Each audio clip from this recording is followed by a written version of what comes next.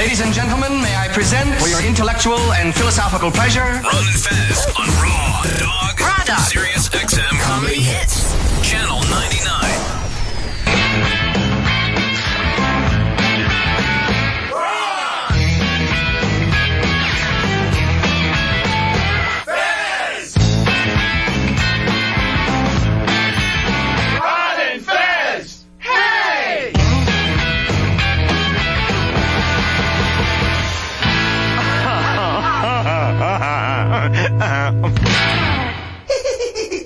Everybody come see the greatest show. Gather up all juggalos and roll. Everybody come see the greatest show. Gather up all juggalos and roll. Down, diddy, down, get your ass up and wait, 'cause here we come and we bringing this spectacle to Indian town. We got creep show. Some people don't like these oddities. Most people would love them a shot at these. If you think it's too good for us. Our buddies, it's the Ron and Fez show on a Tuesday. And that means one thing, meatloaf plate. Chris Stanley, I asked you to book a couple winners to come in here today. Who do you have for me? Mr. Big J. Okerson. Oh, Big J. I'll give myself applause. I am a winner. And Mike Fenoya. How you doing, Mike? Doing well. Thanks for having me. You know what? Both you guys have moved on. Moved on. Not everyone has. I got some numbers here to let you know what's happened with the Highlander Challenge. Now, at the end of this, one comedian will find themselves at the top of the heap. One alone. One alone that will live forever. 49 people signed up. Already 13 are out in the first week. Yeah. 13. Did last night clear people out? Yeah. What do we get? We got a couple, 4 more. 4 more eliminated. 4 more eliminated last night. Who's eliminated last? Well, let's just go back and forth. Did anyone take the Giants, actually? And lose, as a matter of fact. I enjoyed this yesterday. I enjoyed this very much. I like these. We find out who moves on, who stays. There really was 2 giant people really? last night. It's hard to believe. Man. Let's. They deserve to lose. Yeah, let's check some of these folks here now. We'll just set it up. And you tell me whether you think that they've, won or lost. Jeffrey Gurian. Oh, Jeffrey Gurian. I hope he lost because I feel like he made a pick like a chick would. You know Based on the color of the uniform? Yeah, like their helmets go good with their uniforms. Has survived another week.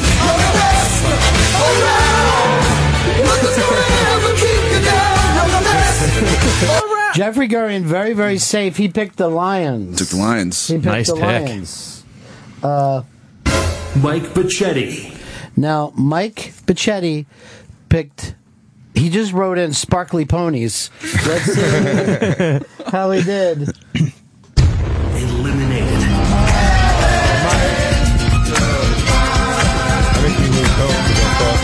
I thought Bacchetti would have like Rain Man-like qualities of being able to like play the numbers and figure it all out. No, he had picked the Giants. I was going to say, he was one of the Giants picks. And next week he had played the Jets. I'm pretty sure. He wanted to just root for people who he could see from his house. Let's take a look at this. Tommy Johnican. I'm going to say no, he picked the Patriots.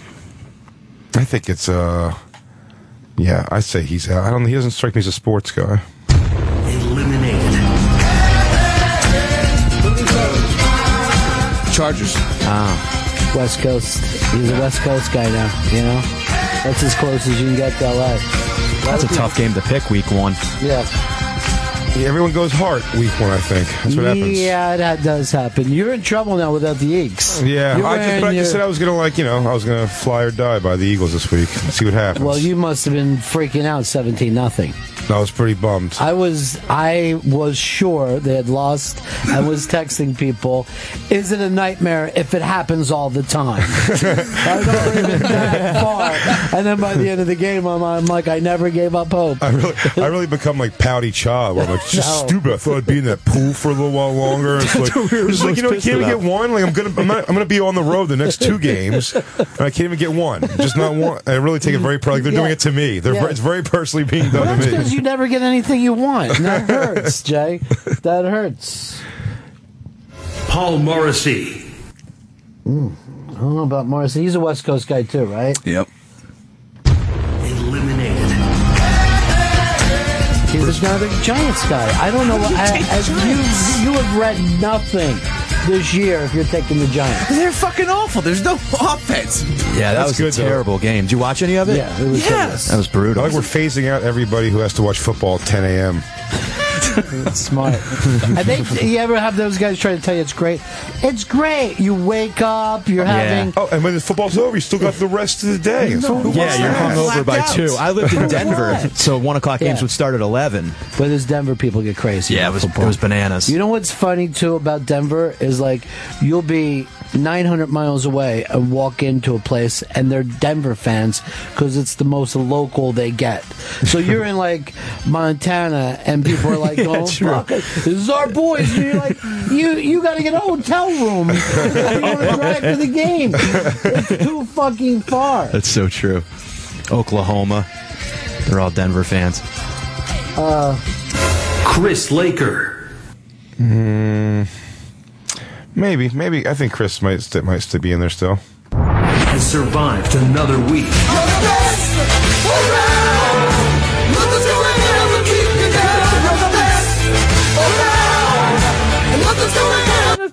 Why did Rocky not take that song? Because he's an insane. Rocky 3. Yeah, he turned it down. I think what's the name of the guy who sings that song? I have it on my iPod somewhere. Really? Oh, of course. Yeah, is that what you listen to before you go up on That's stage? where that's the scene. Right after that song. That's on his rider. Right after that song in the movie is when the blonde-haired Cobra Kai guy, not the main, not Johnny, but the other asshole. And I love that it's like high school kids, with the mouths on high school kids, and how people talk in real life, for him to go, points or no points, you're dead meat. I don't think teenagers say that to each other. It probably would have been something about his mother's gash or something. All right, this is why I seriously want you as an editor. Mm-hmm. I think that you could be there and help out some of these films. This doesn't ring true to me. Imagine the career Ralph Macchio would have had had I been able to step in there and say that. Jackie Martling. Now, I know this. He took someone in a leather helmet. The Baltimore Colts. Jackie Martling. Eliminated. Jackie is the only person who had trouble working the ESPN. I picked no one. I was going to say, just before you said, I looked over at the paper and saw he's out with no pick. He actually just tried to do it on his toaster. He was very confused. He just yelled at the computer. Yeah. Help me! Siri! The Giants! Well, he does know a lot of jokes, though. And he has a 420 joke every day. Every day at 420, new joke for you. Nice. From Jackie Martin. I feel bad about that one. I wanted Jackie... I definitely wanted Jackie to last a while, and I really wanted Bichetti to last a while. Marlon going out with no pick is really the heartbreaker. It almost should get a prize in itself. Did Fez get furious at that Jason Nash kid, right? Still in it. It's Jason Nash. Unfortunately, there's a lot of people rooting for Jason Nash only because they know that it'll hurt Fez's feelings. Oh, I gotta ask: is Fez now just blindly a Cowboys fan? Because Michael Sam went to the practice squad? I don't know, because Michael Sam did such a bad job on the practice squad that he didn't get that team ready for the 49ers. I mean, seriously. Don't worry, Sam. Come on. You know, you got a job to do. You got to prep them. If Sam had been in that game, it might have been a different story. I am not watching any football, Big J, until Michael Sam is legitimately on a team like he deserves to be. Now, this is a funny one. This just shows you how blind people are. Hicks yesterday was trying to figure out who was going to pick up Rice. Yeah. You know, as soon as he got tried, I'm like, no one is touching this fucking guy. I really thought it's done. Someone's going to take a piece. Oh, yeah, somebody needs him. I get a thing from Dave last night betting me lunch that the Jets would pick him up. Everybody sees the Jets as a circus team. So, They're the Raiders of the 2000s. Yeah, but the Raiders at least thought we'll get these guys and try to win, and the fucking Jets just think we'll get the back page. All they want is to steal the back page from the Giants. They should make him fight Ronda Rousey, that female MMA stuff. He'd kill her. I did this stuff before. I used to do a bit when I was in Florida that I had this intern. He was about Shelby's size. And I said, there's no woman in the world that can beat a man. I'll have anyone fight this intern. I make that argument, too. And he would just destroy chicks. And it would be professional boxers would come in. And this kid who could not fight would fucking win. That's why when people go, we shouldn't be mad that he hit a woman, he hit a person. Yeah, but it is even worse when it's a woman. Yeah. They just can't take a punch. But you're absolutely right about that. It actually gets me I get very frustrated in conversations when women try to trivialize men like that, and they all say it's like, oh, well, not if I got a friend who's skinny, it's like, oh, well, not you. I'd kick your ass. If you got out of line with me, it's like, no, you wouldn't. No, you wouldn't. No. Shelby, why would you say that? Shelby would beat up the toughest ghetto girl. After fucking class no, I want to watch there's nothing more in the world I want to see other than that happen. Look, can I tell you the crowds we used to fucking draw for these fights? And then the worst thing is that the kid would train, and 9 or 10 fights into it, he would just be carving women up. This is not good. He hit a woman so hard once, and this is if we're doing a morning, 10,000 people show up for this. He hits this woman, and it was one of those things where she was out and the arms were out and nothing was happening. And Randy Macho Man Savage was the referee for me that day, and and as soon as she's not waking up, I got this. That's the end of my money. My money is leaving. The number one. I'm Ray Rice. Doesn't matter what your stats are. You just killed a woman in the ring. You facilitated a female beating to death. I'm just thinking, wake up. And then Randy Savage is right next to me. He's like, I don't know, brother. She's not moving. She's gone. Spirits left her. And he was totally serious. He thought she was dead in the ring. Shit. It's a brainstem. And I'm like, just please, let Dr. Savage all of a sudden. Let the doctor deal with it, Be Randy. positive, Randy. Yeah. Come on. I don't know, dude. That fear is, I had a girl years ago in a hotel room in Houston, Texas. A couple people came, but Nate Bargatze and he's this guy who brought these roller derby girls back, and she was doing whippets. And she did it one time and made that computer duster girl face from the intervention, and she just face planted on the floor and went out. And in the 30 seconds that she was kind of out of it, I was like, drag her in the hallway. Very bad things. I just didn't want her anywhere near me. Let's cut her chop her up, put her in the trunk. Get some lye. Let's drive to Nevada. I knew a fucking dude that woke up next to a corpse before me. Just fucking rolled over in the morning and just touched ice cold. Oh, fuck. Wow. And it's from partying, the whole fucking thing. So was he a railroad bum? Just a girl with a needle on her arm next to him? Everybody was just like, man. Yeah. Really? That could happen to anyone, but... Hooker or just some party chick? No, just a regular girl from the neighborhood. Everybody was just fucking partying.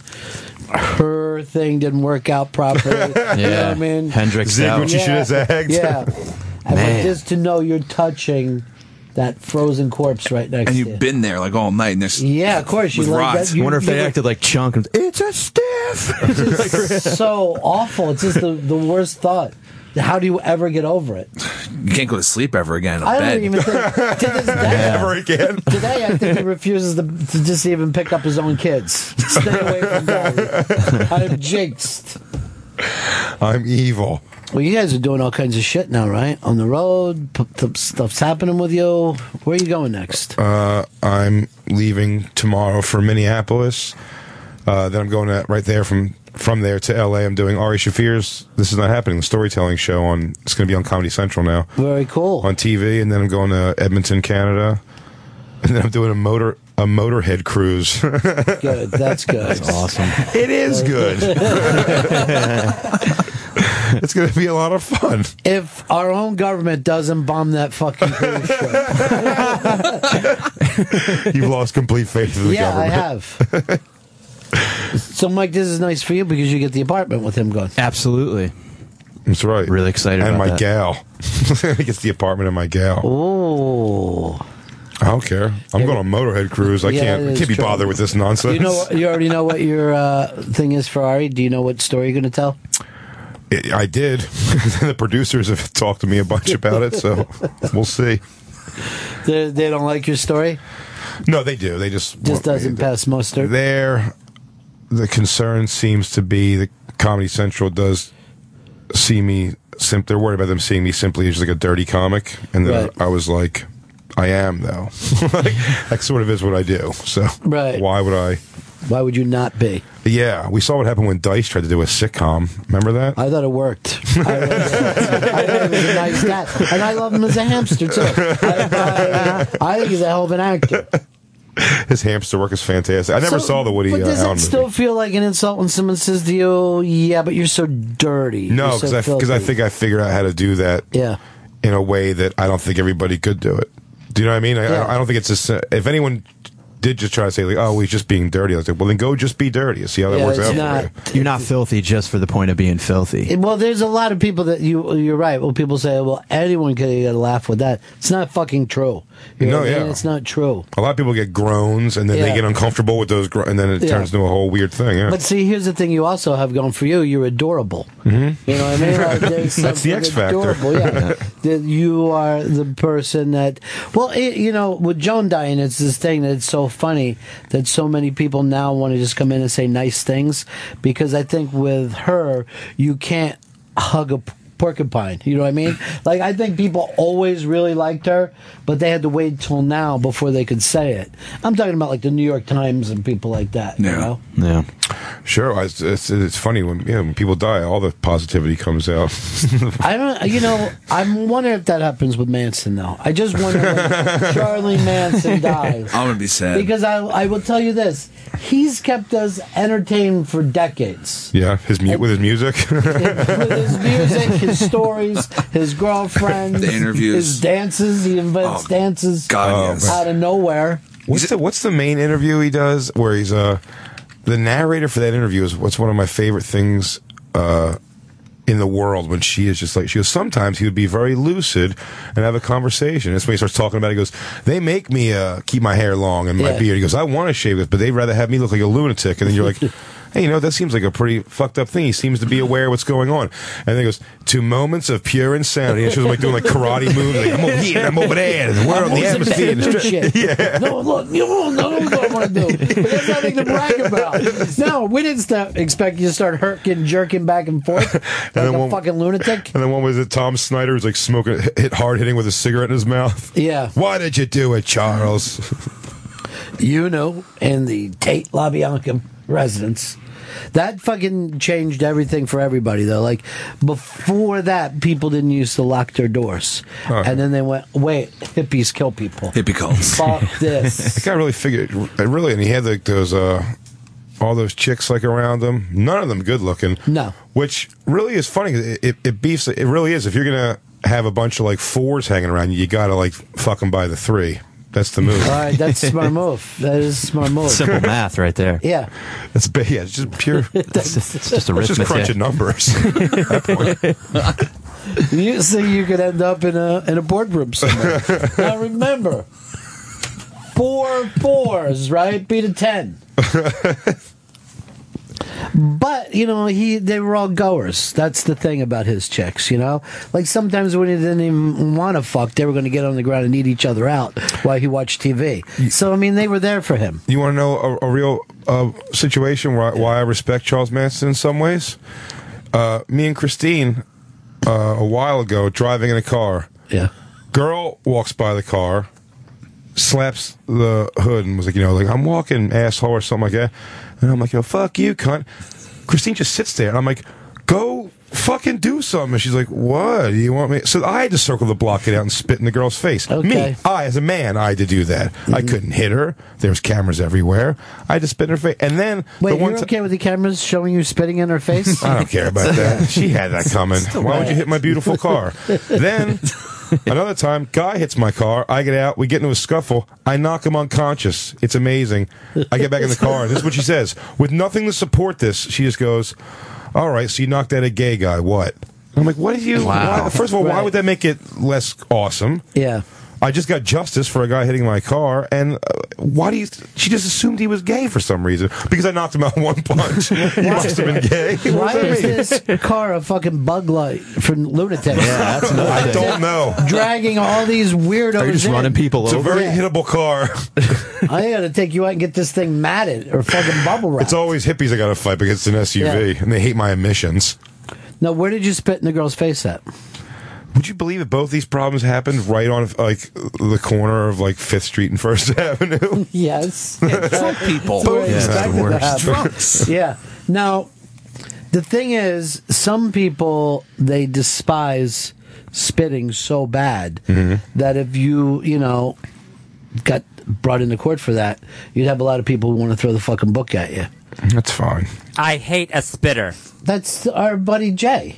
I He's know. a spitter. I You hate him? I hate spitting. I think it's awful. It's Roberto awful. Alomar, that's all I could ever Yeah, think but you know of. what? Roberto Alomar. Watch porn and they spit on the vagina and everybody's fucking happy with it. Big fan. I mean, Yeah. why is it Helping. Huge why is fan. it fine to spit on a vagina and not a face? I was lubing her face for cock. Yeah. Your Honor, I rest. Yeah. No further questions. Yeah.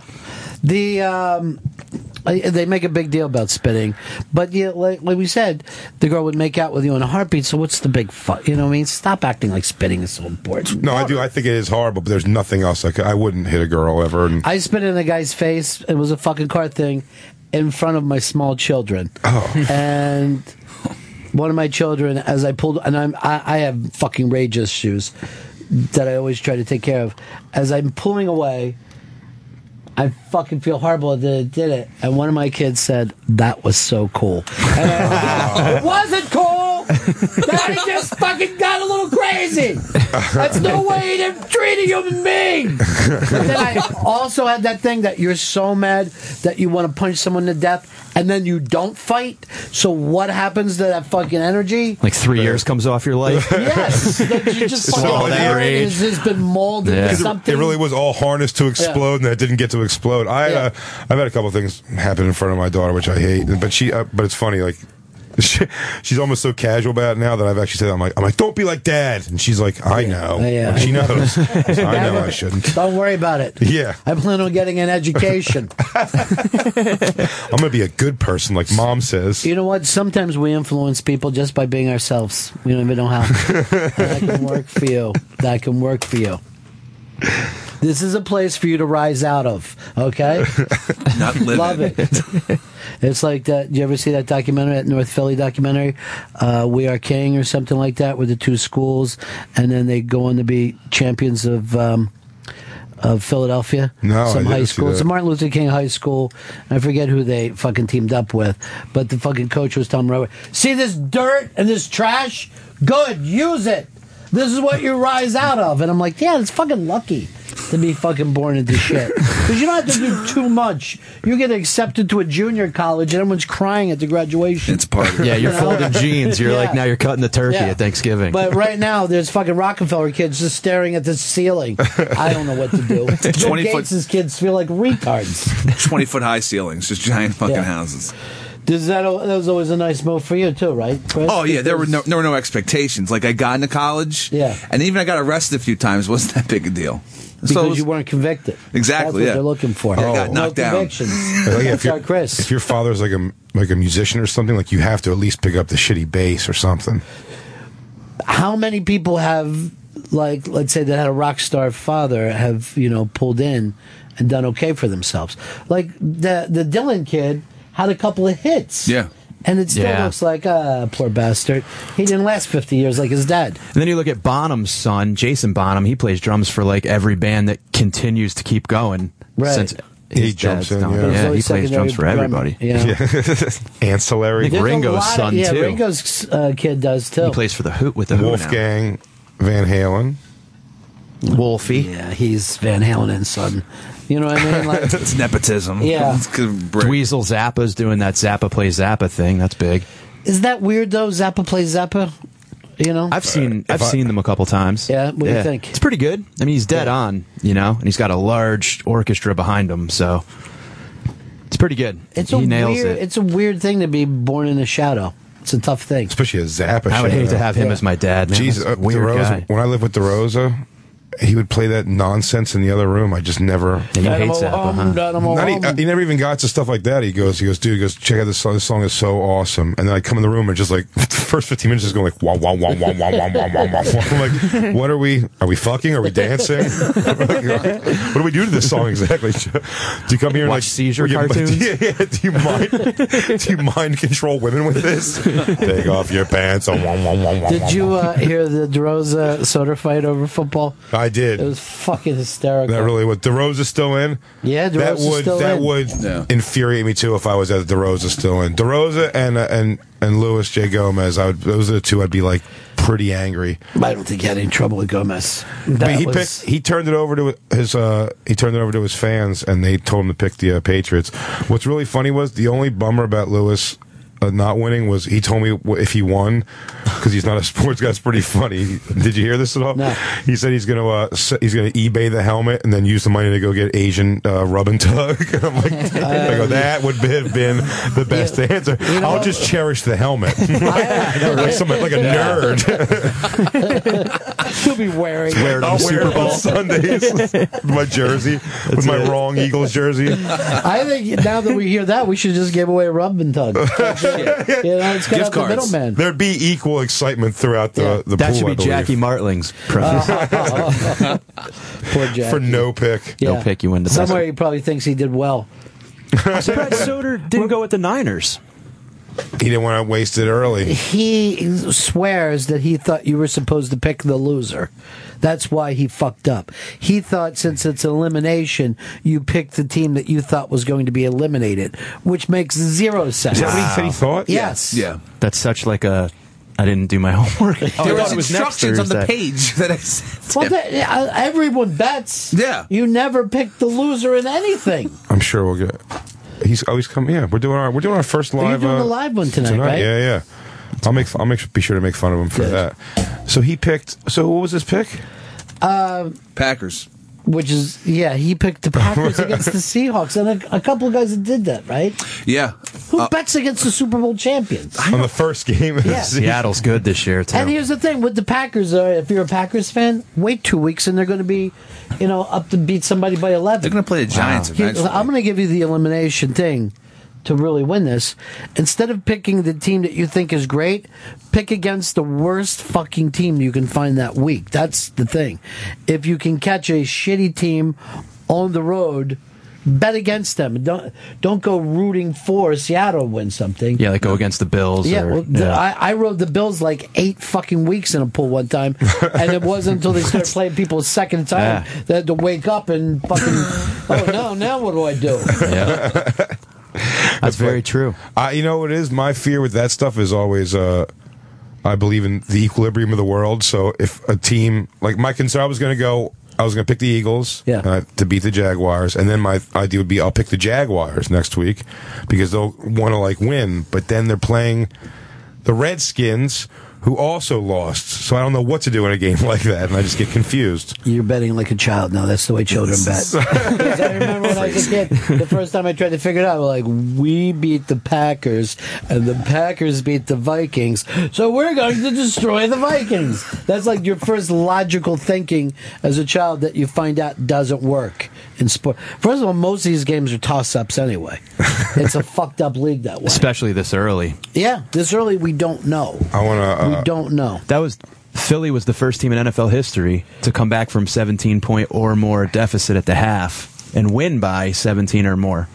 Ever. Isn't that crazy? I like those stats. Isn't that the stupidest thing? It's the first field goal kick between minutes 7:32 and 7:55. Trends, they call them all the time. This guy's just got a pile of coke and an almanac.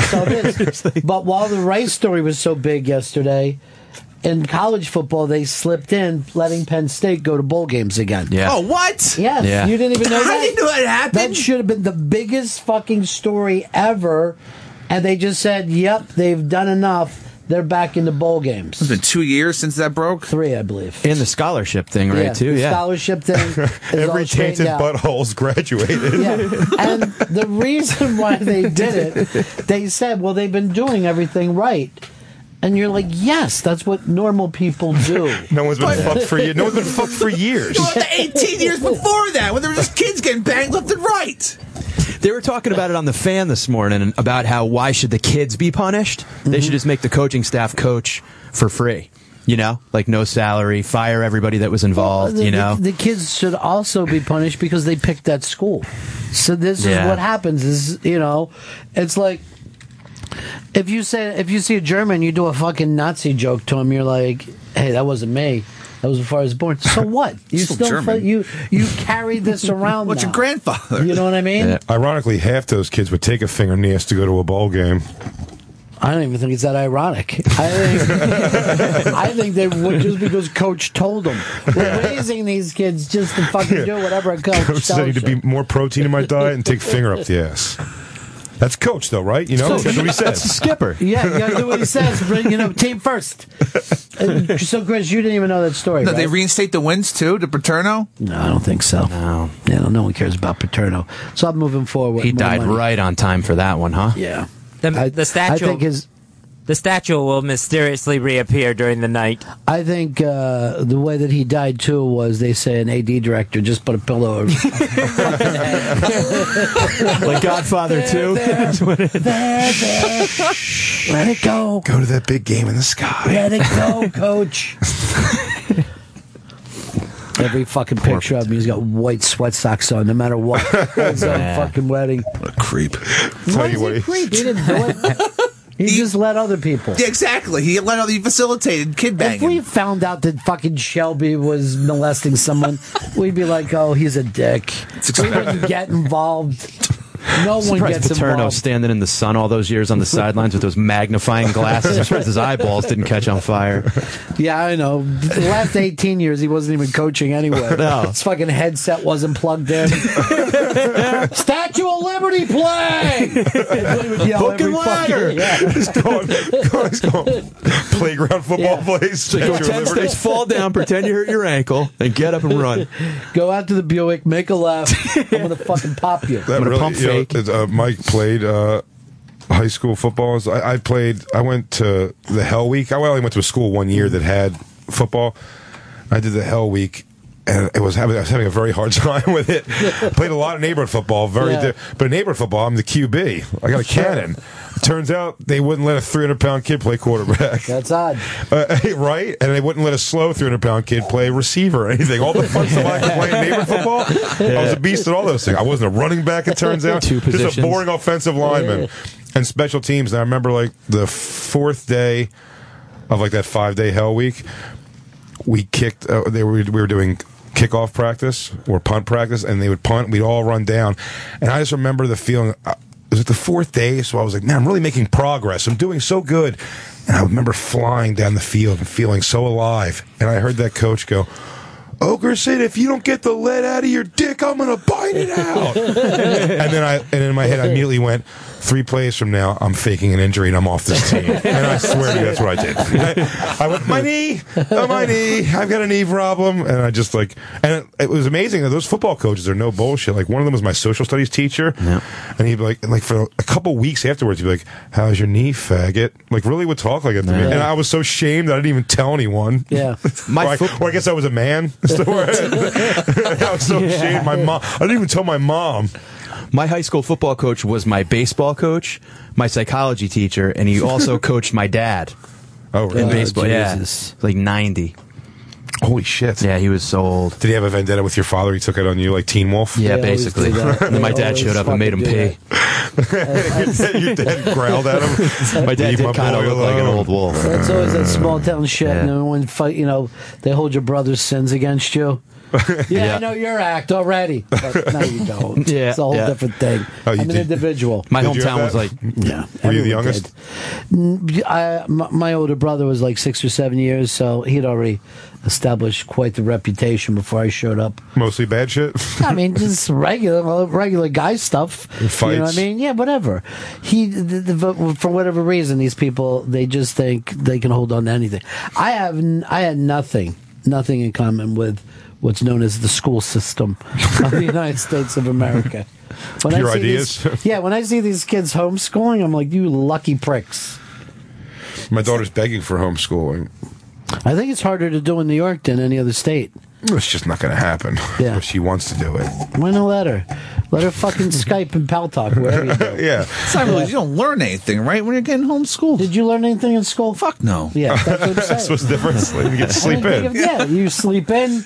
You get to, Same difference, and you're well rested. Yeah, you get to watch a little TV to start the day. Save money on lunch. Plus, at 11 years old, if you don't know anything about The Price is Right, I mean, you've been going to school too much. These fucking guys don't know anything anyway. They honestly, you guys have zero idea of American history. Oh, I'm really bad, yeah. And history was what I did well in school. But now it's anything that I might have actually retained, gone. Because you're good at memorizing in the short term. That's why. The only way I got through school. Everything I've learned that I've held on to has happened after school. Well, I always laugh at young people. They'll say to me, "Yeah, but that was before I was born." I go, "Most everything that's ever happened happened before you were born. You're fucking 20. Yeah, How much do you just think Kurt Cobain died before you were born, right. you asshole. Yeah. In my day, we thought. Shelby, you put together something for us today, right? Yes. What do you got, Shelby? Why don't you fucking just take a step up for once in your life, okay? Stop leaning back and step up. Well, I saw that Mr. Skin, they released their top, 15 nude scenes ever. Now, will any of that matter after all those things have been unleashed on the internet? All the naked J-Laws and all that? I think for nostalgia, that still matters. But after this fappening thing, it's the fappening. That's what it's called. Fappening. Did you watch all the fappening? Did you get to see Jennifer Lawrence naked? Who else was out there? Jennifer Lawrence, Kate Upton, yeah. Ariana Grande, Kirsten Dunst. Who was the one that was underage? Michaela Maroney. Oh, jeez, say. There's two of them, right? There was underage. And then some other Disney girl, Lexus Lee or something. Hillary Duff two of them underage, right? And you go, oh shit! You gotta start going through your collection again. Shit! Was there two? What's her name? My thing is, don't download anything. Oh, you know what's funny? I can't. Someone's like, "Oh man, I'm going to be jerking off for weeks to this." I can't jerk off to still pictures anymore. I'm too far gone for that. Yeah, I can't. So I would say these are probably going to be way better. But I did get a. You know what? I'm such a weirdo, I guess. But the only thing that gets me pumped in those pictures at all is if the girls have a bush. You were talking Hillary Duff's, right? Hillary Duff's got a nice muff on her. Yeah, which I wouldn't expect that from her, to be honest. She's really let you down this time. She let me down, man. She could have at least taken a clip or two on picture day, you know? They don't give you a comb before they do picture laser day? background. There's a big hairy bush with that blue background. An elementary school picture background. It's still happening. Now, why do you think the bush thing for you? I've explained this a lot. I know exactly what it is. When I was a kid, every girl had a bush.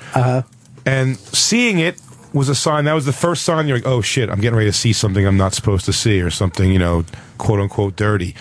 Whereas if the girls shave bald, I mean, you can get right to the top of their clit and still just looks like long stomach. Do you get what I'm saying? You guys follow me at all? This is my logic. You need warning. You need to know I'm on the green. Yes, exactly. You need the lights on the runway. That's the side of the road things that make you wake up for a trucker. I'm like, just a big stinky lighthouse. Pussy's on the way. If you were, I don't know, in a tree looking through a window and you saw a girl getting naked, right? Yeah. And wouldn't it be better if all you're going to see is a front shot of her naked? If she has a bald pussy, it doesn't really look like she might as well be wearing underwear. But if you see a big muff, you're like, oh, I saw her pussy. Even though you didn't see her pussy, you just saw the front of her body. You are attempting to justify something that's on a subconscious level for you. Yes. And you're trying to bring it into the conscious world. Sure. Because I don't think that you have I don't think it's up to you what turns you on. You know what I mean? L. Ron Hubbard told me if I put it out there, people will follow. So, all right, Shelby, what is this all about? These are the scenes that should have been on that list. The real ones. Right, so these aren't they're porn underrated. movies. No, they're regular movies. nude scenes. I agree with that first I'm one. a champion of these. Now, what is the first one? Heather Graham in Boogie Nights. It's not brought up nearly enough. She goes Roller full girl. frontal on roller skates, jumping on Marky Mark. And most importantly, Bush. There's some big hair. There's hair there. Shelby, I will disagree with you saying it doesn't get brought up enough. This is a very, very famous scene. Well, also, if you, Shelby's a little young to remember Celebrity Sleuth and Celebrity Skin magazine, and this would be in that nonstop. Like every issue had this Heather Graham thing. But Charlize Theron at her prime in 2 Days in the Valley, where she's getting love her. Ice. Let me tell you, I remember seeing 2 Days in the Valley and just going, "Oh my God, is that woman even a human being?" There's certain people like this was the first time we saw her, and she seemed stunningly beautiful. Even in the trailer for that movie, it's like, who the fuck is that? Yeah, she was wearing a cat suit, right? Yeah, the white cat suit. Is this a better nude scene than Devil's Advocate, Full Frontal? But that might be on the list, no? Beaten to death and abused. She's just all scratched up, but look past the scratches. Look at this here. She's getting destroyed by the devil. This is She's got the Hollywood bad guy hoopla. Pretty in pink. This is pedestrian. Yeah, whatever. Hollywood. That's that fat guy from Blacklist. This is the deleted scene from that. Is it? So like, Fucking awesome. like this, she had to do like this sort of thing before she gets to play Eileen Wuornos. You have to like, take your licks and like some skin flicks, basically. This No is pun not a intended. skin flick. It's a movie. Well, it is It's a for her. Pulp Fiction ripoff. It's for her. Does she show box in this? No. Why did my voice go so high? I was real concerned. Where's the pussy? Guys, are we going to see? That's why I get away with so much. Is that adorable voice?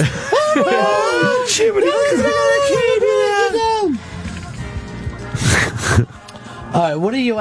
So your thing is you're acting like you're becoming your own Mr. Skin? Yeah, like a lot of the things on their list were like blue is the warmest color, and the blurred lines video, like that's the top nudity. You don't even know who the other two girls are in What's the blurred lines video. Oh, but you see, now I just saw the list. Actually, that's the list that's actually out. Yeah, that's the list. So to do, but because I see, we'll go. You can say what your next one is. I don't want to like jump like over. Halle Berry, that's like a giant nude scene that should have been on that list. What are you talking about? What nude scene? Her in Swordfish, like Halle Berry getting nude, that started the whole thing of like A-list actresses saying, "Oh, okay, I can." It didn't start anything again. Your sense of history is wrong. And Monsters Ball was much better. Yes, I would agree with Monsters Ball. That's what I was going to say. Monsters Ball is on the list, and that's such an over the top, really graphic sex scene. It's great. That the reason this wouldn't be on the list is it's just a quick little titty shot. Yeah, It was pleasant. Yeah, it was pleasant, but the Monsters Ball is literally a spank fucking scene. Yeah. While she's crying about her dead fat son. You know what I mean? Fuck her belly, get You it. fucking racist. He was gonna lose a foot anyway. But you know, this is the fucking truth, though. That movie is so smart. Is that pussy will reverse any fucking racism that you were raised with. You know what I mean? Yeah. And he was like, I'm a racist like my dad. And in fact, as soon as he met a hot black chick, he just threw his dad out in the fucking trash. He was yeah. like, get out. Beat it, old man. There wasn't even a slight feeling for him. I was never into like black chicks like sexually, and then I You saw. fucking racist. And then they had that like ESPN The Body issue, and there was like Serena Williams, and I was like, hang on a sec. You're into Really? dicks. Dude, no dicks. You know what else you would like? She's really You're into ripped. castrated men. I'm sorry to tell You you. would love Shaq's cock. Seriously. That's the black body that turned you around. What's that, Greg Lloyd with his fucking dick tucked behind his... You know, look at Shelby. It's like the first time he went fucking fishing with his uncle. He's out on the boat and says something so stupid. Serena Williams. It's going to follow him for the rest of his Wow. life. You know what? I take that back. I said earlier. That girl might beat the shit out of you, Shelby. Yeah. Then that's every right to now. You're too young for Lisa Turtle. She didn't do it for you, huh? Oh yeah. Lisa Yeah, she Turtle was my hot. first. That was my first. Well, she's all Black fucked lady. up now. So Is Denise Richards and the chick from Party of Five in that? That one. Boom. Yep. Wild Things. We talked about this the other day. That's not on the list. Wild Things? not on. This is Mr. like the Skin. honor. That's a This pro- is such a great scene. I gotta see Mr. Skin's list. Denise Richards' body in this is incredible.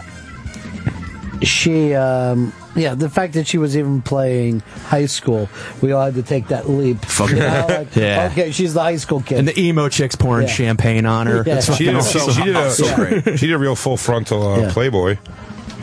Yeah, this is You know great. why I know that? This should be like top Bush. 5. Bush. I'm Mike, by the way. Nice Did to you- meet you. How's it going? Did you vote for Bush in 2000 and 2004? The first time I voted for him because I was confused. And then the second time I'm like, oh, wait, this guy's not pussy hair. This guy's making terrible decisions. That was your Dan Soder vote. Every time you saw a pussy, you go, Mr. President? We're supposed to pick the guy with the name that I like the most. All right, so Shelby's doing a list. It's up on the Interbank. This is guys he wants to fuck. But Betsy Russell in private school, she should be Now way... that goes back a ways. You finally have a little history about It's you on here. late night Cinemax. She should have been way bigger, but the movie that she was naked in, it's insane that you couldn't release this today because it's just 3 guys wanting to see her naked and basically sexually assaulting her. Yeah. And then she just laughs it off. Yeah, this is on right after Emmanuel in space and right before the sun comes up. But that was an 80s movie, though. Like, an 80s movie would show women's tits. Oh, nice. Even when they were family films. Equestrian. Like, Vacation has tit shots in it. Yeah. That would never happen today. There's a movie where you'd wake up for school at 5 in the morning and jack one out real quick before you went to school. Like Matthew Modine and his friends, they're all on each other's shoulders trying to get a Polaroid of her, and they rip her, sneak through a window and rip her towel off, but instead of screaming and throwing them out the window, they all just laugh. Because she wanted it. Oh, God. How about Revenge of the Nerds? They rigged the sorority house with cameras and did basically what Chuck Berry got in a lot of trouble for. And that just doesn't seem it's okay because they're white nerds. They get in trouble. Racism. Well, because That'd be an uproar now, huh? Because Chuck's was real, and a woman was taking her shit and looked down and saw a GoPro. All right. Well, look, that's not a bad Ever GoPro. Like a mahogany GoPro. Suction cup to the inside of the bowl. What is that? My favorite of those 3 fake months voyeur naked. videos, Yeah. those Asian girls peeing ones, are always when they see the camera is the funniest thing in the world. They always do those things like guy gets caught being a voyeur, and it's always they're I fake. told you when I was on the grand jury, I saw those that they would do, and they would be in the fucking train station here and the bus station. And most of the time, it wasn't until the last girl that anyone ever caught them. So a lot of these girls, they're all Long Island fucking party girls, are on these fucking tapes and don't know it. Really? Yeah. Jesus. We had to sit through it in grand jury, just watch one after another. All the Cats videos, or all the ones he didn't get caught on? Yeah, at the last one, you turn around and see somebody kick, but a lot of these guys will just fucking lay down with a camera. Wait, so in their hand. you saw a bunch of naked videos? Yes. That's what a fucking fantastic trial to be on. Right? When you're doing the grand jury, they happen one after another. I don't have a babysitter. He goes, all right, you're dismissed from this public nudity trial. He goes, wait. I don't have kids. Hang on. Oh, wait a second. I'm sorry, Shelby. You wanted to get back to cockpicks? Yeah. Well, there actually is a lot of cock in Ava Green and the Dreamers. She's naked during the whole movie, but the best fucking scene in this movie is the Venus de Milo scene. I tried to grab a scene with no cock in it, though. I never saw this movie. I think her face is odd, but I just saw her in that Sin City. Yeah. Yikes. Her body. Wow. The movie was okay. Her body is fantastic. She's also in that Penny Dreadful where she gets fucked by a ghost. She gets banged down in the 300 sequel, too. Really? She's constantly just taking those tits out. Good for her. She found her strength. Look at Shelby suddenly has quieted the room down to an uncomfortable place. They're not talking about dick. Yeah. This is like when five guys get around and watch a porno when you're a teenager. Yeah, what do you guys? So I got to take a shit. I'll be back in like 15 minutes. Yeah. Everybody's got to piss, but no one gets up. And there's Angelina Jolie. Everybody talks about her in Gia and that other movie, but she has like a 3-minute sex scene with Antonio Banderas in Original Sin. It's never brought up, though. It's ridiculous. Horrible movie, but yeah, pretty crazy fuck scene. Shelby, you've never seemed more delicate than you do right now. I don't know what it is. It never gets brought up. What's the deal with that, huh? It's adorable. Even a flower like myself understands. Then Phoebe Cates, her scene in Ridgemont, that is the #1 nude scene ever in film. Really? But then nobody ever talks about it again. In the same year, she was in Paradise, just showering herself under a waterfall. Oh, this was like the Blue Lagoon in the desert. Rip-off. Yeah. Seeing Angelina Jolie's tits are like seeing a dead lady. They're gone. They're not even there anymore. Well, she got them both cut off. Preemptively. Preemptive double Mike's come up with an interesting thing, is can you jack to a dead woman? Can you watch a woman with a dead woman and still jack? Or dead parts of a live woman. But I'm saying at the funeral. Can you just sit there? Oh, yeah. One in the fucking if you're last casket? in line. How drunk am I? How many hours has his body been cold? If you know the said proprietor. Yes or no? You can watch old, because a lot of those porn stars, from certain ages are dead now. I was jacking off this. I can't remember the girl's name, but she got like killed by her boyfriend in a hotel room, and then like that's when I heard. I actually started watching the porn in remembrance. Oh, it's really bad. You jacked to that Ray Rice elevator, fucking dude. I know. This is, it's when he comes in, it's sort of his story to tell, I guess. But it just is a great thing. Another fantastic Louis J. Gomez moment. He said one of his favorite jokes was to bring up audio of one of those girls who's like an activist against porn now and talking about her horrible experience in porn, listening to that while jerking off to the video of her doing porn, which I think is just... when he said it to me, this is why we're good friends. When he said it to me, I wasn't like, dude, I was like, oh man, that's a great idea. Takes a lot of work, gotta sync everything up. He's gifted. He's gifted. Well, Lewis has a few strengths, that's one of them. What about Julianne Moore? She doesn't go topless, she just goes bottomless for like 20 minutes. At all movie films. shortcuts. And she's just yelling at the guy the entire time. And who did she cheat on him with in this movie? That he fucking cucks out and makes her tell like every detail. And then what did he do? And then what did he do? Right, this room got uncomfortably fucking... Yes. We're all watching Where's Julianne everybody? Moore's Fire Put your Crash. hands on the table. Shannon Elizabeth in American Pie, that was brought up, but it wasn't on his top 15, and it should be. Like, that was the now you're scene from that nitpicking. movie. Oh, come on. Now you're nitpicking. It made the list. Yeah, it made the list. I think you owe Mr. Skin an apology for that. I mean, It's I a can clip see from you wanna- Mr. Skin. Yeah, you want to make an alternate list, but this is ridiculous. What about Kathy Bates in About Schmidt? It's never brought up. It's one of the best ever. My personal favorite. This was... the version of this now is like Hangover with cock things. You know what I mean? Like, now, like when Look we at used to say it used to be tits in comedies, now it's a cock scene that you're not ready for that makes everyone laugh. They just want to shock you with just some dick. It's, I'm not a fan of all cockle. Seems like you are, though. I'm not. Did you laugh at what was it, Bad Grandpa, when his dick gets stuck in the soda machine? I didn't say it. You didn't see Bad Grandpa? No. He's against it? No, I just didn't say it. He waits for it to get on TBS. I thought that was a great movie. That was Bad Grandpa was hysterical. hilarious. All right, so let's do this, though. All right, you said you guys could fucking jack to a dead girl. Could you jack to somebody who later gained an enormous amount of weight? Like, go back and watch Body Heat with Kathleen Turner when she was incredibly hot, the most beautiful woman in the world. Yeah, it's tough. And now everyone's looking at her like, oh, you didn't age well as well, so why don't you too? She's a beast. You're back on the Serena Williams pick. Yeah, there you go. There's that porn star, Carmela Bing, who was like Love her. super hot, amazing body, and then got really fat and just kept doing porn. I could still jerk to her fat. Yeah, no, me too. How about Carmelo Anthony? Great shape. Too? You know what? The only reason I can jerk off to him? Full bush. Full bush.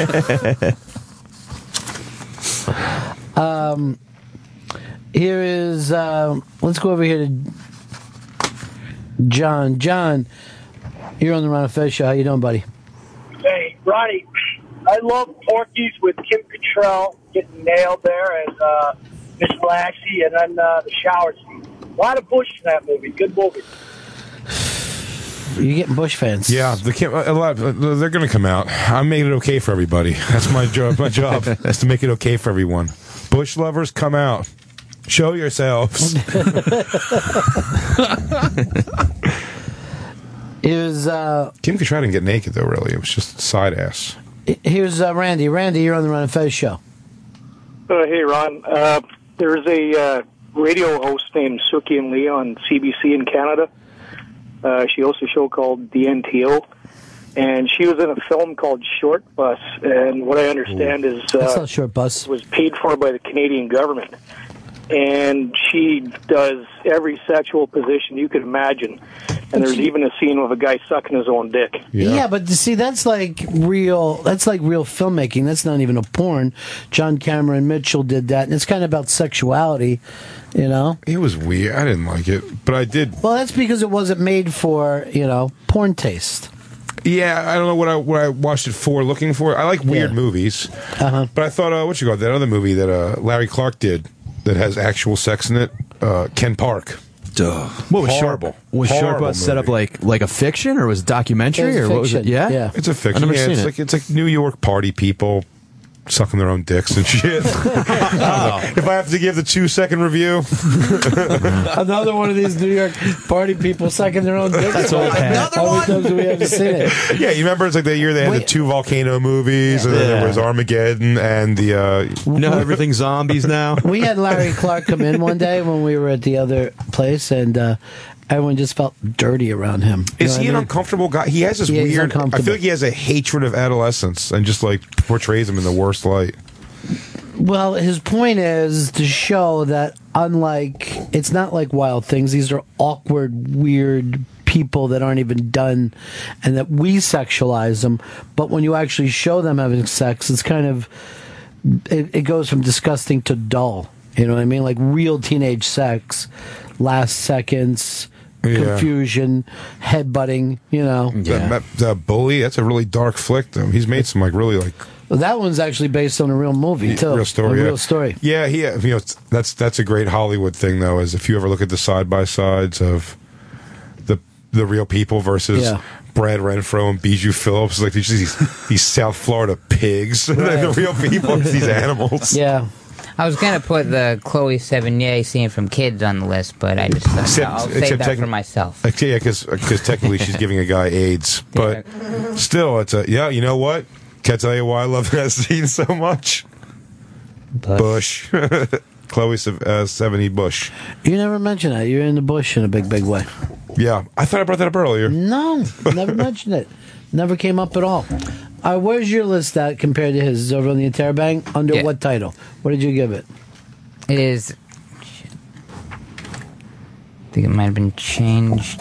It is Mr. Skin snubs some underdressed but overlooked great moments. Jesus Christ, you're a weirdo. Yeah. Here's John. John, you're on the Ron and Fez show. Hey guys, I can't believe nobody brought up the movie Crash. It's the first time I jacked it to a disabled chick. Which one, though? The one with James Spader in it. Yeah, but which chick, you fucking weirdo? Not The one James with the Spader, leg- I hope. I don't know, but the one with the leg brace. Oh, that's Arquette. Roseanne Arquette. And then Holly Hunter was in that, too. It's a very strange, incredibly sexy little film. And that other girl, what's that? The blonde with her eyes are too far apart. Oh, that from one. A flounder? Yeah. Flounder. Her eyes are too far apart. Deborah Unger. What is she Deborah from? Unger. She was in the movie 13, I think. You're really Payback. You remember the first chick that gave you a bone from a movie, clothed or unclothed? Like, didn't matter whether From she a was movie? naked. Yeah. Shit. I don't know.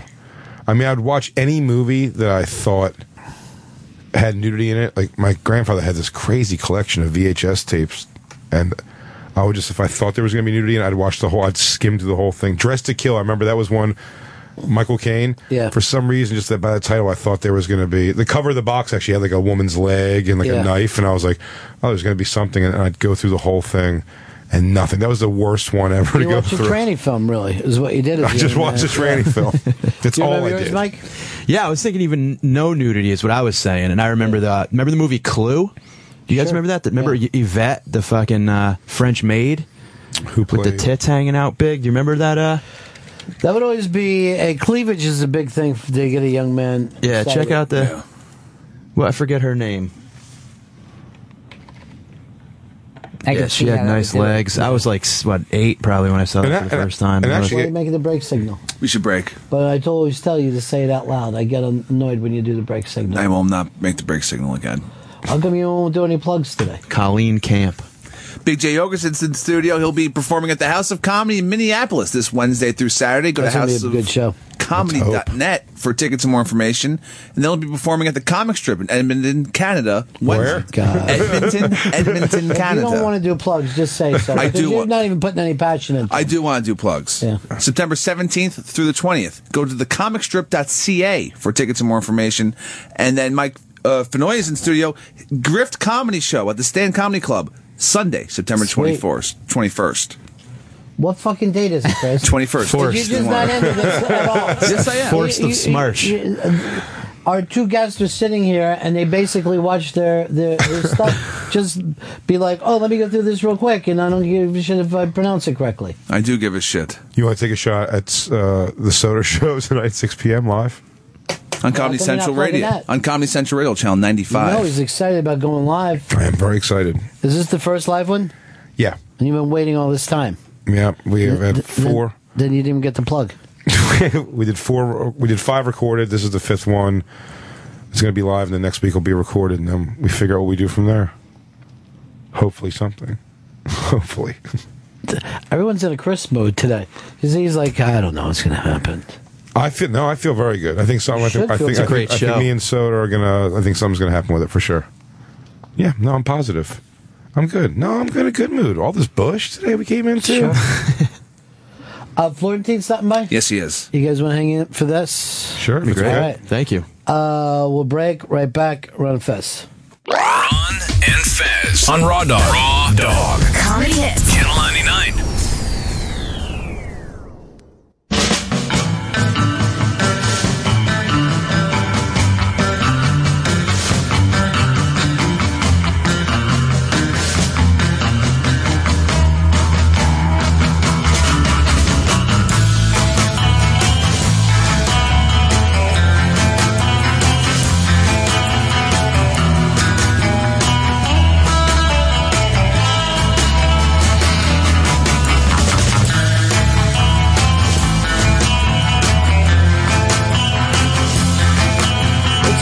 Getting better. Jim Florentine stopped in here with us today, and Jim and Mike already in their shared Dolphin love. You guys are feeling great after this big win, huh? No, I'm not. You already don't. You don't think it's a good thing? It's a good thing, but it's short-lived. Yeah, you get your heart broken every year, so I'm not getting my hopes up high. Come on, dude. You had it, what, 73? What was it? 73 was the last time, yeah. It was the last time. My entire life, we've never won. Do you know, I honestly think that would have been the only team that would have won 3 in a row if it wouldn't have been for that World Football League to come in and start taking those players out.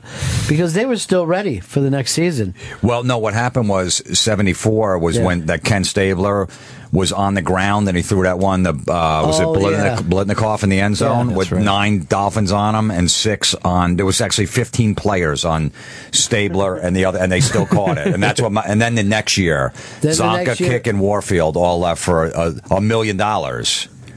The 3-star players left for $1 million for some league that lasted like a year and a half. Yeah, $1 million. Then you would think this is going to last me the rest of my life. $1 million. That's it. Never working again. Yeah. Millionaire.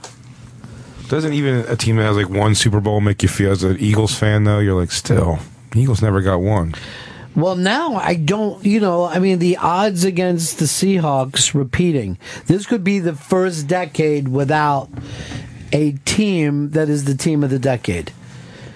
Or maybe even 2 wins will make you the team of the decade. Because you look back, you would have the Steelers in the 70s, the Packers in the 60s. Cowboys. The Cowboys with only 3 in the 90s. Yeah. And that was the first kind of fallout. Like, hey, is that even a real dynasty? And now it might be 2. Yeah, well, Miami won back-to-back 72-73. Yeah, but they're not the team of the decade. Sorry, dude. The team of the decade of the 1970s is the Steelers. Yeah, well, they were all on steroids. The offensive linemen, they all admitted it. So. Miami was all on coke. So Yeah. Mercury Morris had coke in the backfield. right? He actually dealt. Yeah, I know. He did. So. It was the weirdest thing. Is like doing drugs was not enough. He's fucking in the dark with 2 flashlights trying to bring a fucking plane in because he was trying to turn that money into something. God bless him for it. Mercury Morris was unbelievable, though. Jim Florentine, you've got your big special being taped at the George Street Playhouse in New Brunswick Saturday, September 13th, which shows at 7:30 and 9:30. Go to GeorgeStreetPlayhouse.com for tickets. .org, I think it is. .org? Yeah. Yeah. Okay. And then tickets at the box office the night of. Now, I got heavy competition that night. Yeah. Rutgers is playing Penn State, 8 p.m. in the middle of my 2 shows. Yeah, and Penn State's got the huge alumni. Rutgers is finally in the Big Ten or whatever it's called. And Penn State is newly forgiven. You're newly forgiven. Newly forgiven. So, and Rutgers is the home of Ray Rice. That's right. Yeah. So much going on. Now, Jim, It's a big day in New Brunswick. am I going to be on stage with you that night asking you questions? Because everyone loves that unmasked that we did together. Everyone's like, that was the best thing. And I'm like, well, I'm sure Jim will call me and I'll probably be part of his special. I'll just be sitting there. And out for then the what encore. happened, I'll say. And then what did you do? Somebody else sent this to me that, like, the last unmasked we did Tracy Morgan, and then right after the accident, O&A, then the Anthony situation. What was the other one? Was it Joan? Joan, yeah. And people are now worried about Jim Florentine. oh boy. The Jinx man. Well, The Jinx let me man. at least film my special first. You know what I mean? Because then it'll really get sold, and it'll be hugely popular. Everybody like, God, likes he's gone. when something comes out after you die. I was. That's what we were talking about with you, right? Yeah, Remember? the touch. That's people are getting worried because he was on the episode. I was on Z-Rock, the show Z-Rock that I was on. Yeah. Had Geraldo, special guest stars Geraldo, Patrice, Mike DeStefano, Joan Rivers, Major Care, all gone. And then someone said, well, at least nothing with Robin Williams, though. And I was like, no, I was in the scene in Louis with Robin Williams. Like, maybe it's me. Maybe. But, or else you can just say this. Comics die at an alarming rate. Yeah, that's one way to look at it. Yeah. If we're spinning it positive. Sure. So are you starting to feel like the last standing man? No, there's a few more guest stars that have to die first. Metzger, Attell, John Popper, Mike Vecchione. Once they're gone, though, then I will. Yeah, I'll probably start to get a little worried. Particularly Vecchione. Like, oh, yeah, he's in such great shape. I didn't expect that at all. Guy's a fucking statue. If he goes down, Chokes on a multivitamin. Yeah. That is life, though, isn't it? Vecchione will definitely die 20 years before me somehow. Oh, it happens. I'm smoking a cigarette, eating a cheesesteak at his funeral. There are, Keith Richards is the perfect situation. Lemmy from Motorhead. Yeah, still smoke Perfect. cigarettes and everything, yeah. Is this, and then you're going out on a boat with him, right? I am. Where are you going fishing? You and Motorhead going fishing? What happens on this boat? He's gonna have the sex talk with me, I think, finally. Me and Lemmy, yeah. What happens on this cruise ship? On this one, well, there's a bunch of bands are playing, but I'm actually doing a podcast on there. I'm not even doing stand-up, which is interesting because it's Carnival Cruise, and they are still the ship's been completely taken over by this Motorhead thing. So all the people on board are for that, but they're still using the Carnival Cruise Line comedians. So I very much want to watch that. Wait, I'll probably go on if I had to guess. So they're going to have the Carnival Cruise comedians on with Motorhead, Megadeth, Anthrax, all those bands. Yeah, there's going to be a bunch of just fat-titted 40-year-old guys and girls sitting there while some guy's like, so my wife, she's a real, you know what I'm talking about. Sorry, this is the 5 p.m. show. Yeah. Wow. There was I met one of these new director of one. I don't know if it's Carnival or the other one. He's the comedy director now, and he was telling me that once he took it over, I guess it's George Lopez's Comedy Room. It's called on one of the cruises now. Right. They're trying to make it to put better comics on there, not like hacky guys. He sent out a letter to all the comedians that used to work there. He goes, look, I took over. He goes, and I want to let everyone know no one's allowed to do that arms routine where you go up on stage, someone goes up on stage and works your arms. He goes, so we're cutting all that out because we want to have some really good comedy in there. He said he got 16 emails back from 16 different acts saying, that's my closing bit. What am I going to do? That's my last 20 minutes. 16 acts. Yeah. It's always a big excuse. Like, and in the late shows when you get the excuse to try to have him grab your dick. That's the big thing, right? Yeah. Oh, of course. Yeah. I had to go. I had to go to the bathroom. I had to pee on the side of the road. It's really 15. Yeah. Whoa! But come on. But why are you talking directly to me? But how about the fact that it still kills? Because that was like a summer camp bit. People are sheep. That's where it came Ron, you know from. that. Dude, it's amazing. People are dumb sheep. Dude, they're listening. Yeah, I know. They hear you. Stop. Be better. You get smart sheep. Probably. Aspire to be better. Some sheep are a lot of smart sheep. My fucking audience thought Ray Rice was correct. I actually had to apologize for him. Now, I was hearing you with Opie, and you said you believe that the team had seen the video, even though they're the denying it? NFL absolutely did. Yeah. Without a doubt. They got easy access to that. Way before it came out, you think? Yeah, I mean, Chris Mortensen, who's a respected ESPN correspondent, said he saw the tape like the 2 days after. He said it's brutal what happened in that elevator. Peter King, another respected SI.com guy, said the NFL's saw the tape too, and it was horrific that what went in and that. And they gave him 2 games, and now they're trying to backtrack. Of course they saw it. I think it's a little weird that TMZ releases it like within week 1 of the season. You know what I mean? Like, I wonder if they just had it and held on to it for a little bit, and really kind of. I mean, they're in the business of marketing and knowing how to pull that together. I wish there was just to drop it at the right time. I wish there was audio of what he said when those doors open. This is just how she gets. Yeah. Supposedly there's some more video coming out. There's some more video with audio right before, like her taking her from the casino. She allegedly spit on him. He's calling her names. She's calling him names. They're like, should we call the cops? He's like, no, I'm just going to bring her upstairs. She's drunk. And that's when they get to the elevator. So that's when that starts. So there's some stuff before that. But if the NFL is going to investigate that, they're going to find out what happened in that elevator before they meet with him. They give him a suspension. Right. They're not just going to go, what happened? Well, we were just pushing each other. Okay, 2 games. Yeah. They're going to dig in. Just like when they're going to draft somebody, they do a whole background check. They go interview everybody's family and friends, anyone they grew up with, how's this person. You tell me you didn't go look at when there's footage that his criminal defense attorney had, everybody else had, and all you had to do was ask for it and they would have gave it to you. How come they didn't investigate Clowney's body? That fucking thing falls apart. He fucking rips an MCL fucking putting on his fucking pants. I don't think he's going to play much. I really don't. I think he's one of those guys that's just not going to play a lot. Good. I hate his name. I don't want to hear it every week. Jadeveon Clowney. What the fuck is that? What was that? What's that show? Key and Peele joke? It really sounds like that. Like if you go through, I did that. I was sitting in a restaurant. I looked at just like the top draft pick. The names are almost jokes. It's like Cling Clang Bonga Bong Jenkins. Yeah, there was a guy last night playing for the Chargers, a receiver. I think Charisse was his name. I'm like, Charisse? Named after his mom. A lot of people are saying Goodell should step down. He should. He's making $44 million a year. You think he could do his job? Now, he's always been. I've never been a fan of the commissioner. He's a shady guy. Yep. He's more like just a CEO at this point. Yeah. Just all covering up the concussions. They knew those guys were getting messed up by him. Look the other way. All of this stuff. Didn't that Clowney guy immediately go buy his mom like a fur car or something like that? Yeah. Like he got her something. It was like something. He immediately just spent like some crazy amount of money or something. They said, well, he got the money, Mom, I promised you a fur car. This morning, his wife came out and was like, I can't believe the media would like spit this back in our face. We've gotten over it. We're going to show people what love really is.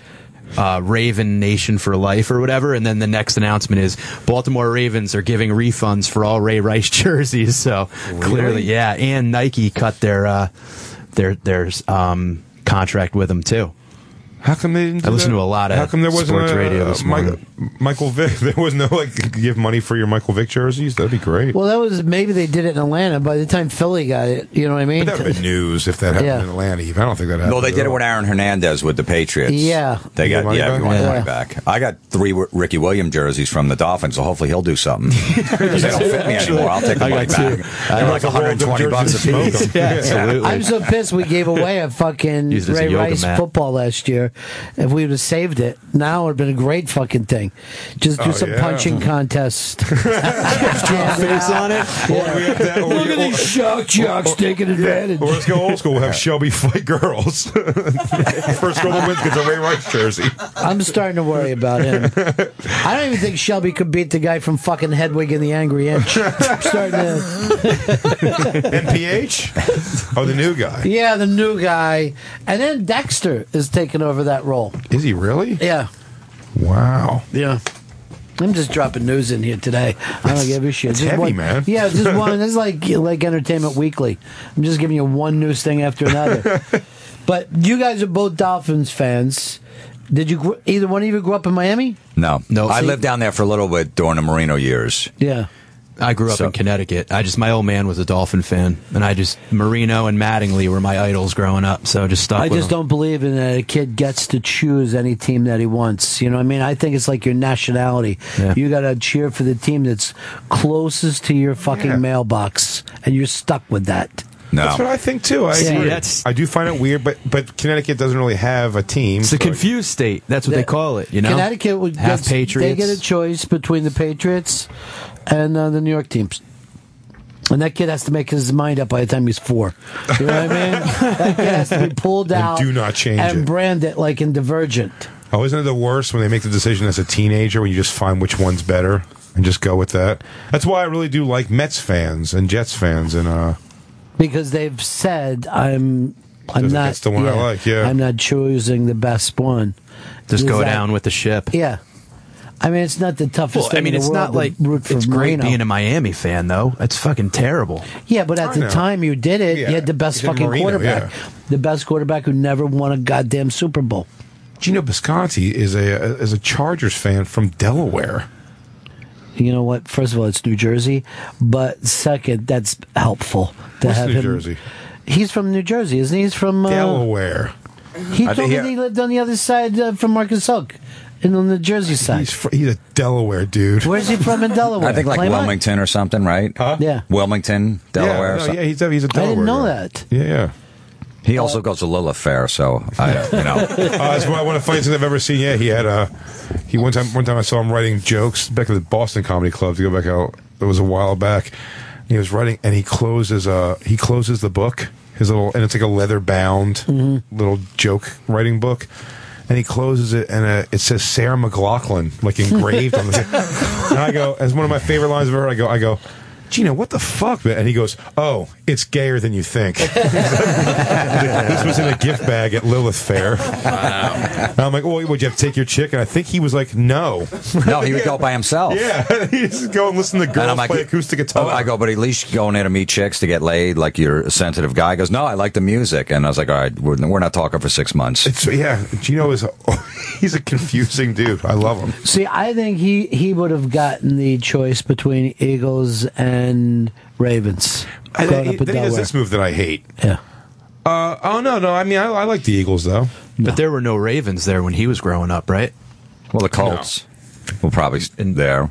The Colts moved when 83. Like in the middle of the night, yeah. And it took them to Cincinnati's close to that. And Gino's quietly 61 years old, so yeah, very quietly. It's amazing how good Gino looks. I always think Gino's way younger than he is. I'm always taken by his age. But Gino looks so young. Don't you think? You're like a gossip here. I have no idea he is. Fucked the guy once. Did he tell you guys that when he came in here? I could see that. At Lilith Fair. the only other guy that was at Lilith Fair. One of those Elvis biographers where you know everything about The wind chime tech. When he was a teenager, he shot his mom, I think. Didn't kill her, just grazed her. You didn't hear it from me.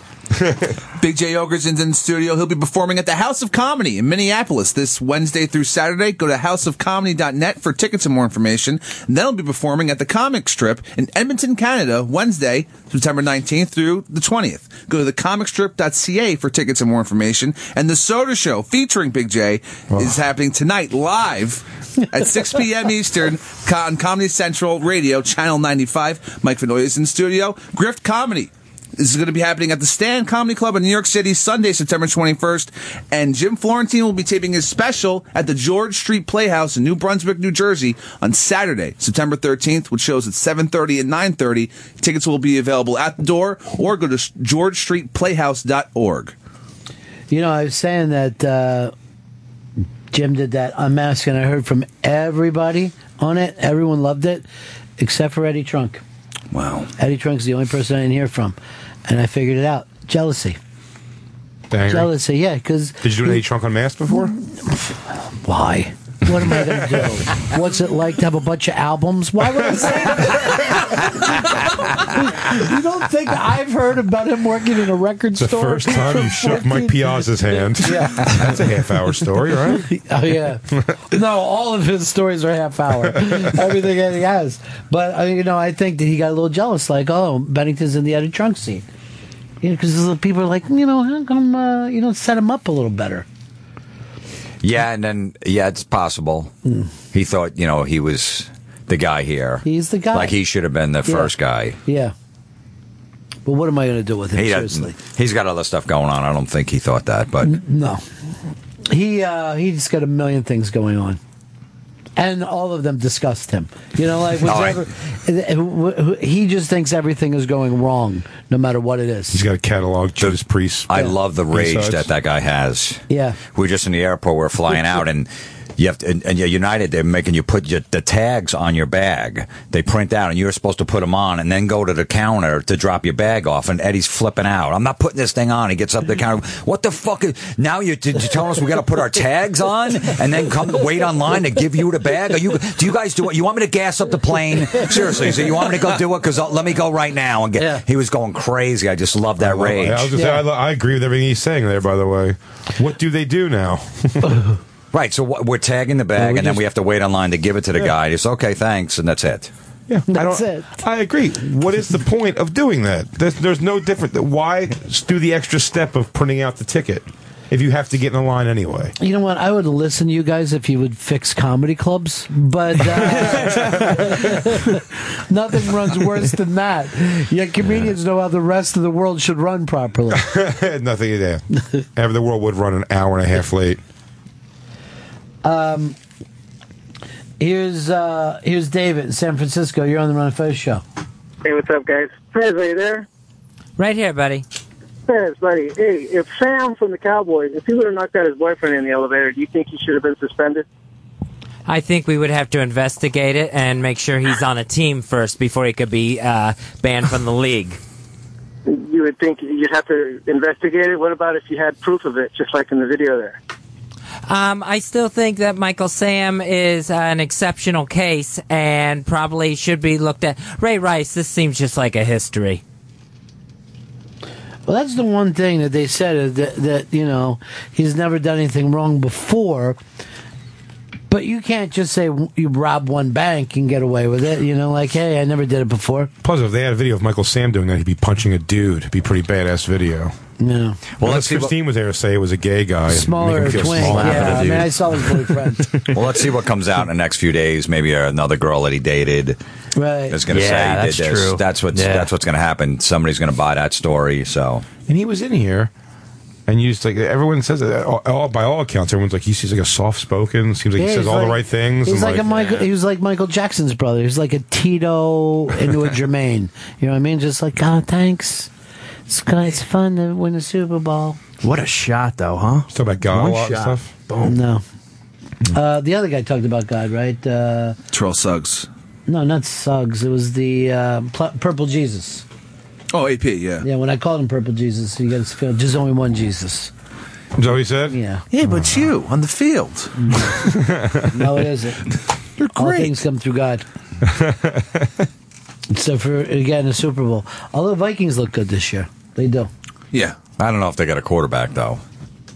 Who's your dark horse team? Who could win it all? I take the Eagles because of that beautiful, fucking gorgeous video that they put together. More than a team, more than a city. Yes, with the Eagles. More than a game. Pumped for all of those things. Yeah. I don't think there's any dark horse. I'm not picking any because the Eagles could be in it, but I don't think Foles is going to last the whole season. The guy weighs like 160 pounds and he gets hit hard. And Sanchez comes in, he'll be great for a game, and then he's going to go back to being a Jet. Yeah, true. So if Foles goes down, the Eagles got no shot. They're going to win that division. They've Because it's a already shitty won it. division. They're already winning it. Jesus. That one win should be enough to hold on. I know. Yeah. Are you busted up inside, Chris, about Giants losing? It's fucking when they when he's learned the West Coast offense. It was But you don't live and die with them. Not like You're like me. I don't let myself get caught up in it. Detroit's a fun team to watch this year. Pretty good. Yeah, but there's going to be a train wreck there. There always is with them. So you think Seahawks, right? It's looking that way. I don't see anyone stopping them. I do need a team of the decade. Every You don't want to decade. be the Seahawks. Well, who else is going to do it? Who are you expecting to fucking come back? It's getting late in the decade. Maybe huh? the Niners. Niners look pretty good. The Niners don't even have one yet. they have to rattle off 3 in a row. Yeah. Yeah. We need something big out of them. I don't like a decade to be fucking teamless. Mark my words. I think it's going to be a rematch of last year. Peyton Manning, they changed all the rules this year just because of Peyton Manning, what the Seahawks did to them. Peyton Manning and his receivers in the Super Bowl. Yeah. That you can't touch anybody at all now. You lay a finger on him 7 yards down the field. how many more? It's brutal, but they did that because of Peyton Manning, because they want him. He's a big star in the league, and his little dink and dunk, and then he throws one deep. His little shitty game that he plays.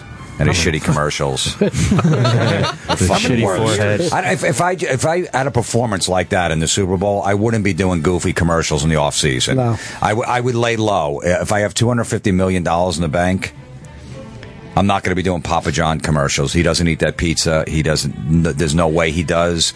I would just go. You know what? I need to lay low. And even though a commercial only takes 1 day to film, I get it. You got 5 months off. Still, just lay low and fucking focus It on would have football. looked great if he, there was a picture of him, drunk next to a pool that he hadn't even cleaned.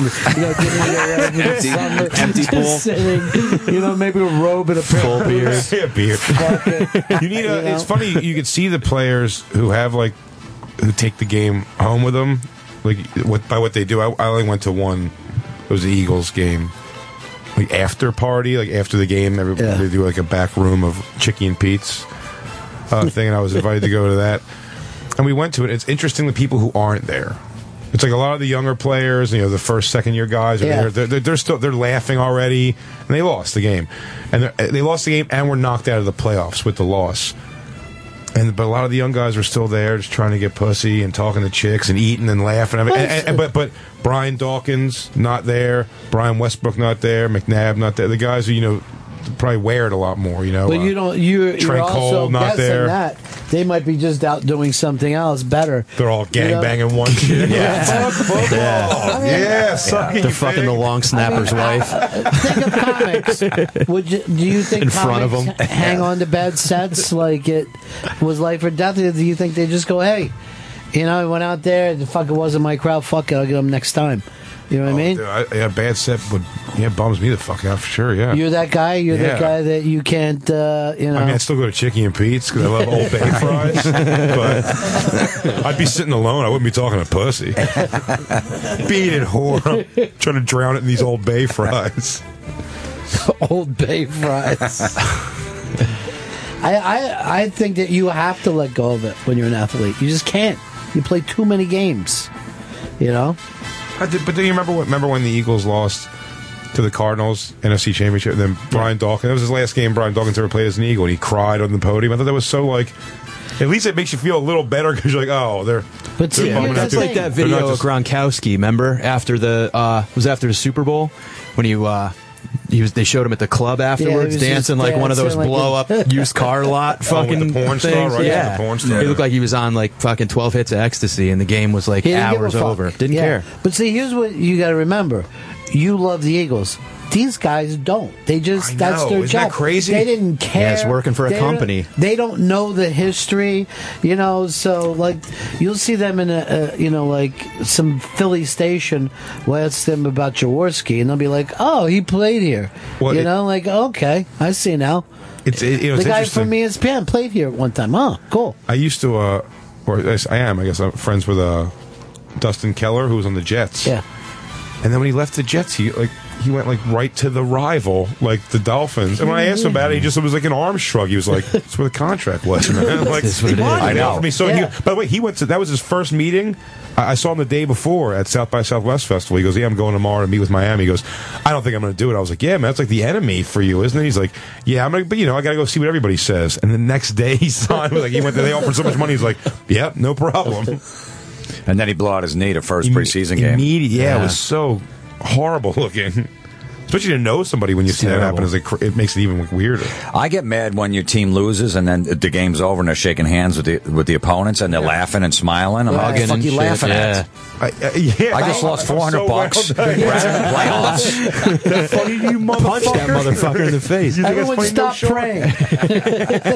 get rid of that prayer circle. They eat so much shit, the Eagles, for that Michael Irvin thing, but that really is just the funniest thing that's ever happened.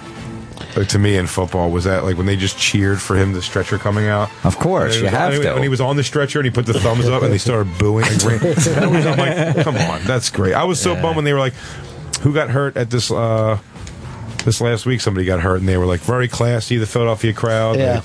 That's because they're not the real yeah. fans of games anymore. People forget how scary and dangerous games used to be.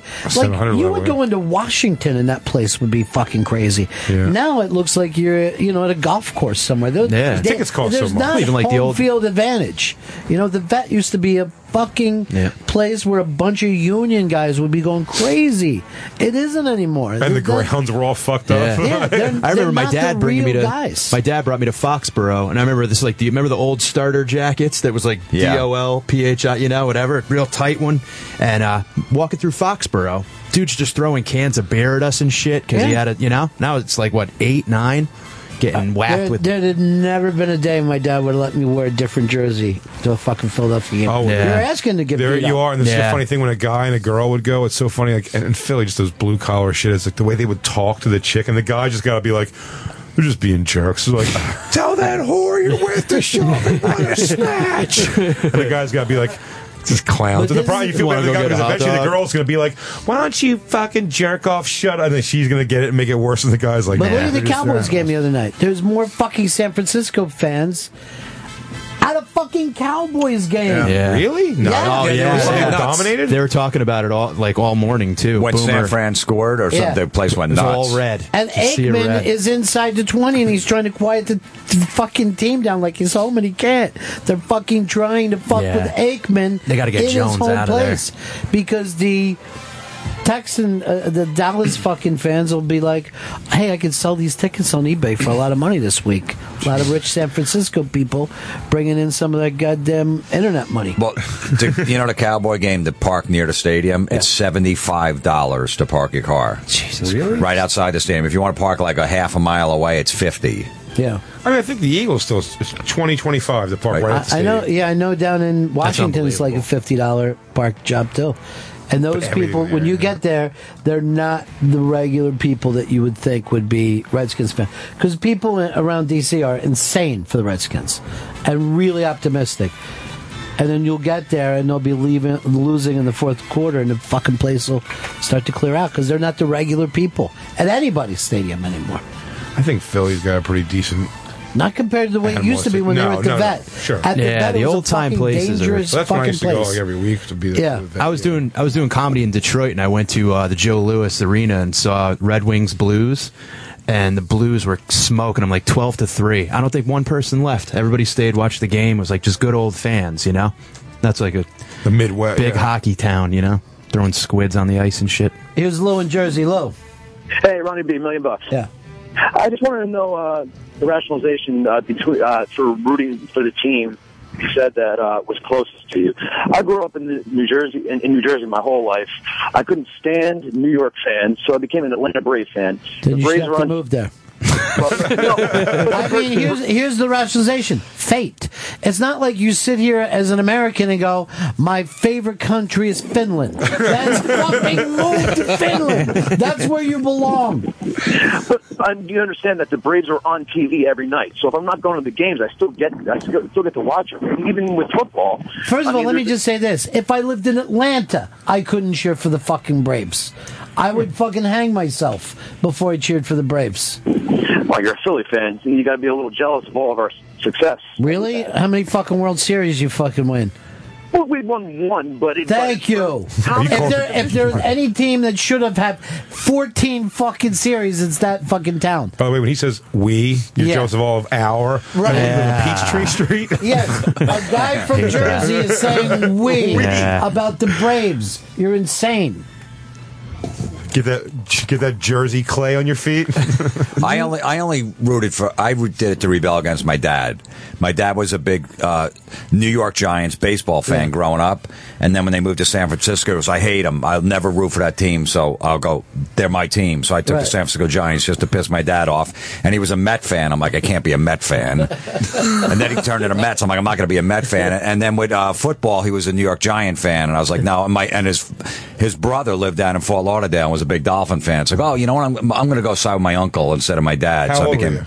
like 7, 8. Well, you guess you can condition yourself because you have an emotional attachment. When they lose, you get that punch the table fury at it. Absolutely. That's what I'm saying. It's so weird to me. I can watch any other game, even if it's not where it comes down to the playoffs and the numbers like that. In the first week, I'm definitely not punching a table if the Giants That's because you're win, a gambler. or if the yes, that is true. But I do feel that genuine emotion. Like the Eagles losing ruins the next hour or so for me for sure. See, I think there's something good, particularly after you move away, of knowing everyone that you grew up with is feeling the same way as you do right now. You know what I mean? That's the thing.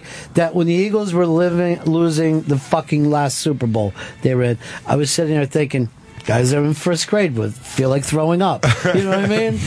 People that I fucking live next door to, they feel like shit right now. I watched that. And if they would win, you just know you've got this connection through your past. Well, I thought it was so funny. I watched that Super Bowl with. I went home and watched it with my friends from Philly, who I'd kind of been removed from living in New York for years at that point. And I went back, and it was a cool moment, and to hang out and watch the Super Bowl. We'd all been years waiting for this to happen, and then they lost. I mean, I didn't see them again for years after that. And it was very much all right, guys, we'll see you later. And just took over. Everyone left. No one was even hey, man, it was great hanging out with you all day. We were hanging out since the morning, and then at night it was just all right, peace, dude. We'll see you later. And we didn't talk again for You were like the guys at the end of Deliverance. You know what I mean? Something awful happened. Let's never bring it up. So bad we shouldn't even look at each other again. John was never the same after that Super Bowl. That's what Big J Ogres is in the studio. Jay will be performing at the House of Comedy in Minneapolis this Wednesday through Saturday. That's houseofcomedy.net for tickets. And then he'll be performing at the Comic Strip in Edmonton, Canada, September 17th to the 20th. That's the comicstrip.ca for tickets and more information. And the Soda Show featuring Big J is happening tonight live, 6 p.m. Eastern on Comedy Central Radio, Channel 95. And Mike Fenoya is having his Grift Comedy Show at the Stand Comedy Club in New York City, Sunday, September 21st. And Jim Florentine will be taping his new special at the George Street Playhouse in New Brunswick, New Jersey on Saturday, September 13th. There's 2 shows, 7:30 and 9:30. Tickets will be available at the door, or go to georgestreetplayhouse.org for tickets. You can also hear Jim's show here at Sirius. Comedy Metal Midgets on Ozzy's Boneyard, Channel 38. That's Thursdays from 5 to 7 p.m. Do you do those live or do you tape them? I tape them. Yeah. But I get to pick my playlist, which is great. That is great. I just go through my iPod. All right, Motorhead. I'm going to play this off Ace of Spades, all just deep cuts. You know what I mean? So I love doing that. So and the fans love that. Yeah, absolutely, because it's more of classic hard rock on there. But that's so great, people in terrestrial who work in radio for 40 years and never get to pick their playlist even once. It's like college radio. You play anything you want, Yeah. It's a lot of fun. Although there's no college radio that plays metal. That's the thing about college radio. One Seton Hall. Oh, was that in right? Jersey still plays metal. Yeah, they've always played metal. Yeah, UNH play 88.7 in Connecticut plays a ton of like speed metal and old metal and stuff. Normally, when you hear a college station, they play music by people who just have the weight of the world on their shoulders. Just, just the saddest Wilco thing that they could ever deal with. But you love being over there playing metal. It's great. Music, yeah. Absolutely, yeah. Do you ever interview any of the metal people coming through, or? Yeah, absolutely. I got Jamie Josta from Hatebreed is co-hosting the show. I go on the road, I bring my recorder, and I'll interview these guys backstage and let them co-host the show with me. That's cool. Yeah, so I just do a couple little breaks with them, and yeah, it's perfect. I got David Lee Roth to do it. Wow, that was great because he was on O&A one morning, and I just hit him at the commercial break. He didn't have his people with him. I go, Dave, you got like 10 minutes after the show? And he's like, for what? And I'm like, I do a show in Ozzy's Boneyard. If you just want to co-host with me, just do like 5 2-minute segments, and we're out. And he's like, all right. You know what I mean? I'd have to go through 90 different people to record, and then I just took him in the other room and co-hosted the show. You gotta just fucking, there it goes, like, just turn the microphone. Yeah. But you know what? I went because I knew it was only going to be 2-minute segments. Pretty much, I wanted, so I just said, Dave, what's your favorite Van Halen song to play live? Instead of going, what do you think about what's going on over in Iraq? Because he would have went on for an hour, and you're like, what the hell did you say? So I kept it short. Let's see if we can guess. His favorite, I'm going to say Panama. I think it's his favorite song to do live. Where are you at? He gets to do a lot of karate kicks. Yeah, it's his one of those songs. I think he likes to do, what's the, is that Unchained? One break, come in. Yeah. I'd say Hot for Teacher. And I was surprised he picked this one, because Jump. Wow, I'm shocked. Yeah. Oh, because the crowd probably just like... He says it's the last song of the night all the time. They always close with that song, and it just, and the crowd goes nuts on that one. To me, that's like, It's the least Van Halen song. Absolutely. Really, yeah, from that old era. Because I would have even thought like a Jamie's Crying must be a blast to do live. Or a Top Jimmy, something like that. Top Good old. They do so many songs that people love. Yeah. I love them. I only saw them like a few years back. Oh, so you didn't catch it? They say this recent tour that people were saying it's pretty terrible, huh? Yeah. No, the last 2 tours they did with Dave, I saw it early, and the shows were amazing. And then later on in the tour, I heard his voice was going. But look, the guy's almost 60 years old. He's doing 2.5 hours a night. Yeah. They were doing full 2.5 hours. Oh yeah, show. They're doing like 26 songs in the set. Wow. So. And he never was a great singer. You know what I mean? No one ever said, I listened for his voice. It's not a Freddie Mercury deal. Hey, Tommy, you're on the Ron and Fez show. Hey, guys. Yeah. Jimmy, I got a question for you, and I just wanted to know, did you hate your father, or were you just a dick going against every team that he voted for? Just being a dick. Well, because, they forced me in the Catholic schools. Because it was that whole thing that it's a better education. All my friends were in public school. So then I had to go to, school with a bunch of, people I didn't know. None of my friends from the neighborhood. And it wasn't a better education. It was a shitty education. So, yeah, I did it because of that. You wore a tie. Huh? You wore a tie, so that's something. Yeah. But I got kicked out after like 6th grade. I was just. Oh, really? Yeah. Yeah, I cut these like wrestling mats up that they were bragging they just bought for school. It was one of those accidents that happens. They started bragging. They go, look, they cost a lot of money. We just got them. Please take care of them. So that day I just went and got a razor blade and just slit them all up. And they chucked me. I still never admitted it, though. I had to go in front of a priest and on the Bible, have my mom have me hand on the Bible, swear to God, and I go, I didn't do it. Steam came off the Bible. Yeah. But then they said, no one else would have done that but you, so you're out. You're the only one, the only reluctant student here. You're so happy with your Mets now? You're happy with these Mets? I like the Dolphins. Like a Dolphins Carbon logo. number 13 in them. Yeah. You happy, Dad?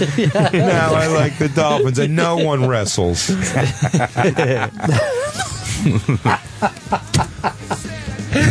fact that they were new wrestling, it's all their pride. That they were so proud of. Yeah. 2 kids came out and shitty Catholic that school. day, and they were like, "Oh man, I am going to put you in such a full." Whoa! What the fuck? Yeah, because I didn't like that kind of wrestling. I was a big pro wrestling fan. Superstar Billy Graham and Roddy Piper. So I was like, I don't like that wrestling. As you're doing wrestling, you're like, where's the top rope? I'm all top rope. I want George the Animal Steel. Could you imagine how popular high school wrestling would be if they just did a couple cage matches? Tables and chairs. Yeah, tables, ladders, and chairs. Teacher versus student. High school wrestling thing. Well, I was pretty good. We did a leather strap match. That was exciting. Just see, like, they're going for the pin, and the coach pulls the other kid. I would just tackle a guy in class and pin him and go, pinfalls count anywhere match. I'm the new hardcore champ.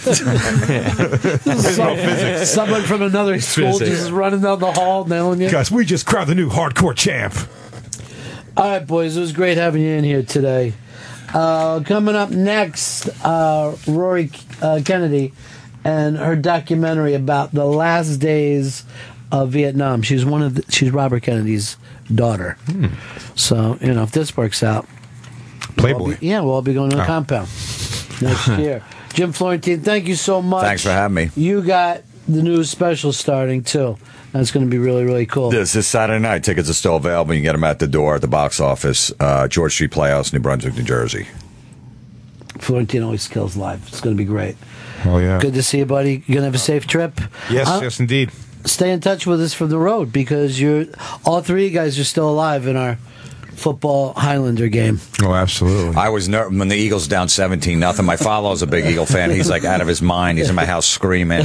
I'm like, I'm going to be out week 1. So I took the Eagles. I'm like, you got to do too. We all me too. That's how I felt in the first game. Like, what a comeback, huh? I'm like, this is a disaster. I mean, this is one thing I should know. Yeah. As long as we're still, you heard the whole thing with Soder and DeRosa. Yeah, DeRosa's still in. That's crazy to me. He's still in it. Why? Because I know he just throws a dart. He has no idea how the game is played. You got a 50-50 chance in any game. But if he watched the game, he literally has no idea what's going on. Why did they throw the little thingy thing into the other guy? The only guys who turned down this is because they, some people had some gambling problems, so they don't even fuck around. And you can see why. Because there's very little that you have to have riding on something. Sometimes it's only pride, and it will drive you insane. It will drive you insane. But it's funny too because then you realize you go, wow, if I dropped $50,000 on that, I would be doing great right now. I didn't have to have the $50,000. So I would have won. I could have just told him I was going to bet $50,000. And then if I get in trouble, I'll just bet my way out of it. Is that how it happens? Because that's what I'm thinking middle of the day. 4 o'clock games is why they stagger that too. It's such bullshit. Yeah. Well, you either ride your winnings or try to climb out of the fucking hole. I call it investing. Now it's going to be 4 nights out of the week you're freaking out. I can't wait. No. All right, we'll be right back with Rory Kennedy, The Last Days of Vietnam. Ron and Fez on Raw Dog Comedy Hits, Channel 99.